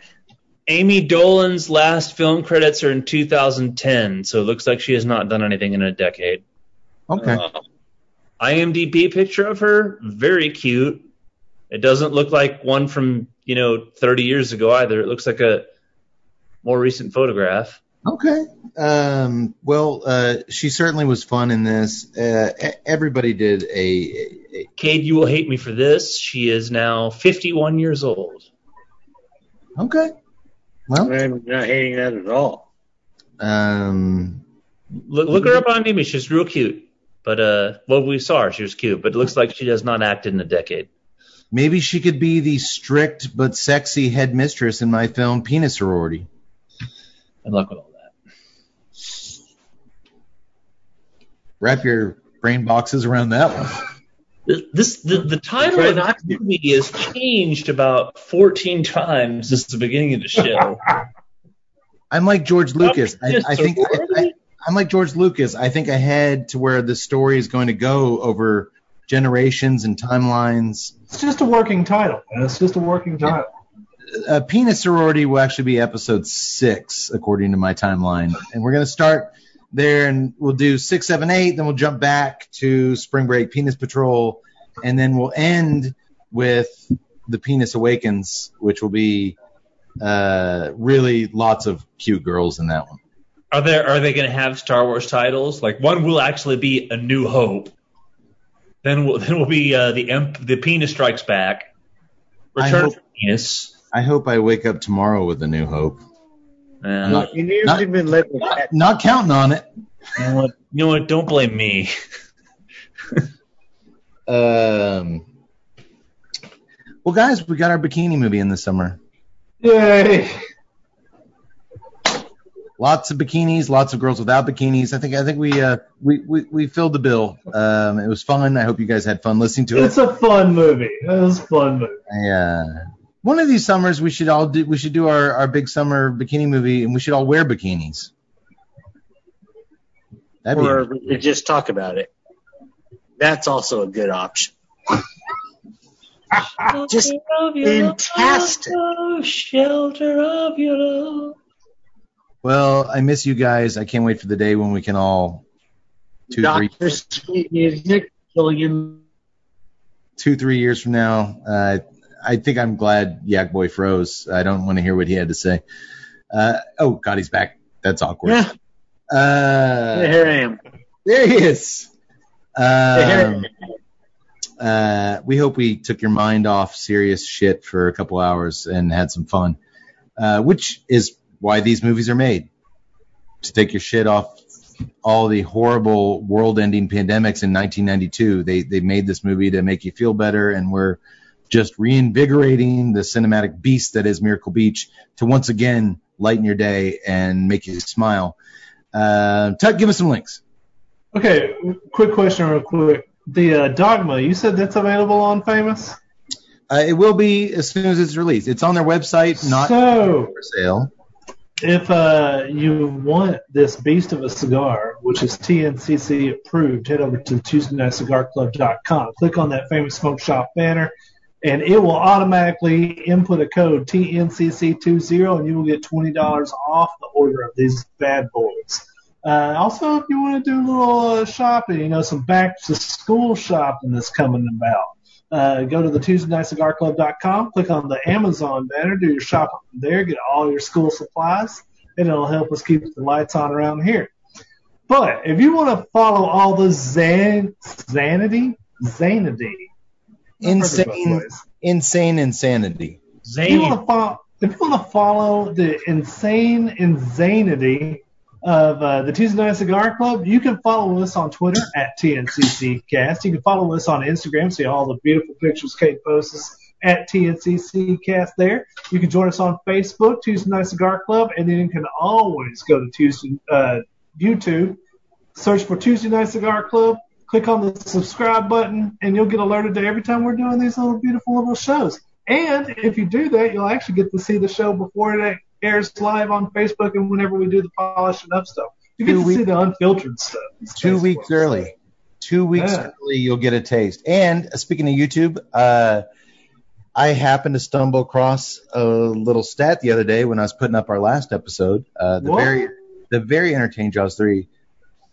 Dude, we are officially and I guess I just haven't looked at it in a while, we are well over 1 million views on YouTube, which for what we do, and over 1 million individual views on YouTube, which is a pretty staggering number. Yes. And yeah, I kind of took pause with that. I was like, holy shit, that's ain't nothing to laugh about. No, we laugh about it. So thank y'all for watching us and checking us out. And like I said, we're here to entertain you for a very short period of time while everything else is crazy in the world. We're the good kind of crazy. Drinks, laughs, boobs, and penises. We're all about the good stuff. Just party. Just party. Just party. It'll make everything so much better. Take a breath and fucking party. You guys got anything else, or can we get the fuck out of here? No, I'm good to go. I'm all about it. Well, boys, we'll see you again soon. Red Horn Brewery. Oh, real quick. You guys mentioned on break. I want to give a little shout out to this. Apparently, what's the name of your beer, Tut? The Black is Beautiful.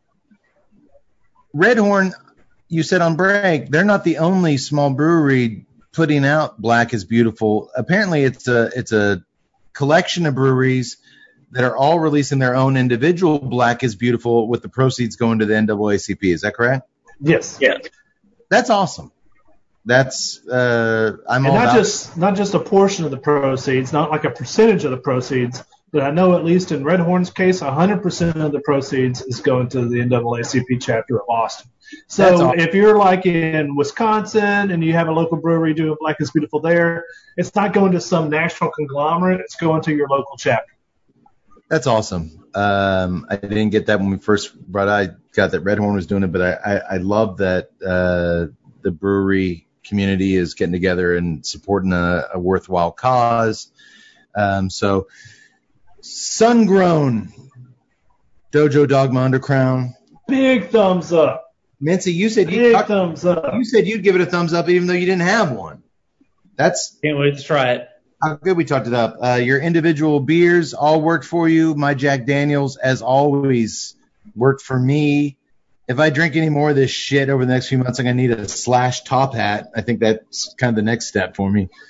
No, go with the little bowl cut, the Dean Cameron bowl cut, and then just have the little playing every time that you walk around. I think I'm going to go Slash's top hat. I think that's a little bit cooler. Or we can do that. Or we could do that. So thank you for everybody for checking us out. As always, may the wings of liberty never lose a feather. Keep fighting the good fight. Stay safe out there. Stand up for what's right. Piss on what's wrong. And we'll have your back if you do that in spirit. We're not going to vocally back you up, but we're there in spirit. We're lazy social activists, but we're there in spirit always. We love you. May the wings of liberty never lose a feather. Sayonara, motherfuckers.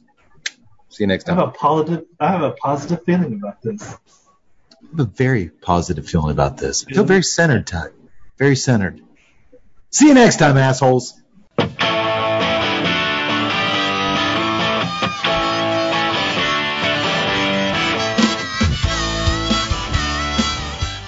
To learn more about the time yours truly furiously rubbed a bottle he found on the beach, only to sober up and realize it wasn't a genie bottle. In fact, it wasn't a bottle at all. It was Hall of Fame quarterback Dan Marino's second cousin, Gino Marino, and Gino wasn't happy one bit about all the furious rubbing going on. Hey, what happens on South Beach stays on South Beach. Or at least it's supposed to. It's a miracle I escaped that day with my little genie weenie still attached. No more daytime banana daiquiri marathons for your old buddy Keith. And by little genie, I of course mean above average size genie weenie. I was just trying to make the other guys in the TNCC not feel inadequate. Which is fairly easy to do, by the way. Such sensitive solids they are. Anywho, to learn more about the cigars enjoyed on tonight's episode, you can visit drewestate.com. For more on O'Brien's Irish Pub, the live music leader in Central Texas, please visit o'brienstemple.com and download their free smartphone app, where you'll find full beer listings including over 40 on tap, menu information, and a calendar of upcoming live events. To listen and purchase music heard on tonight's program, check out www.fritzbeermusic.com. Thank you for listening to the Tuesday Night Cigar Club podcast. This is Keith A. Howell saying until next time, friends, unless we see you sooner at the pub. So keep it smoky, and for God's sake, keep it ballsy as well.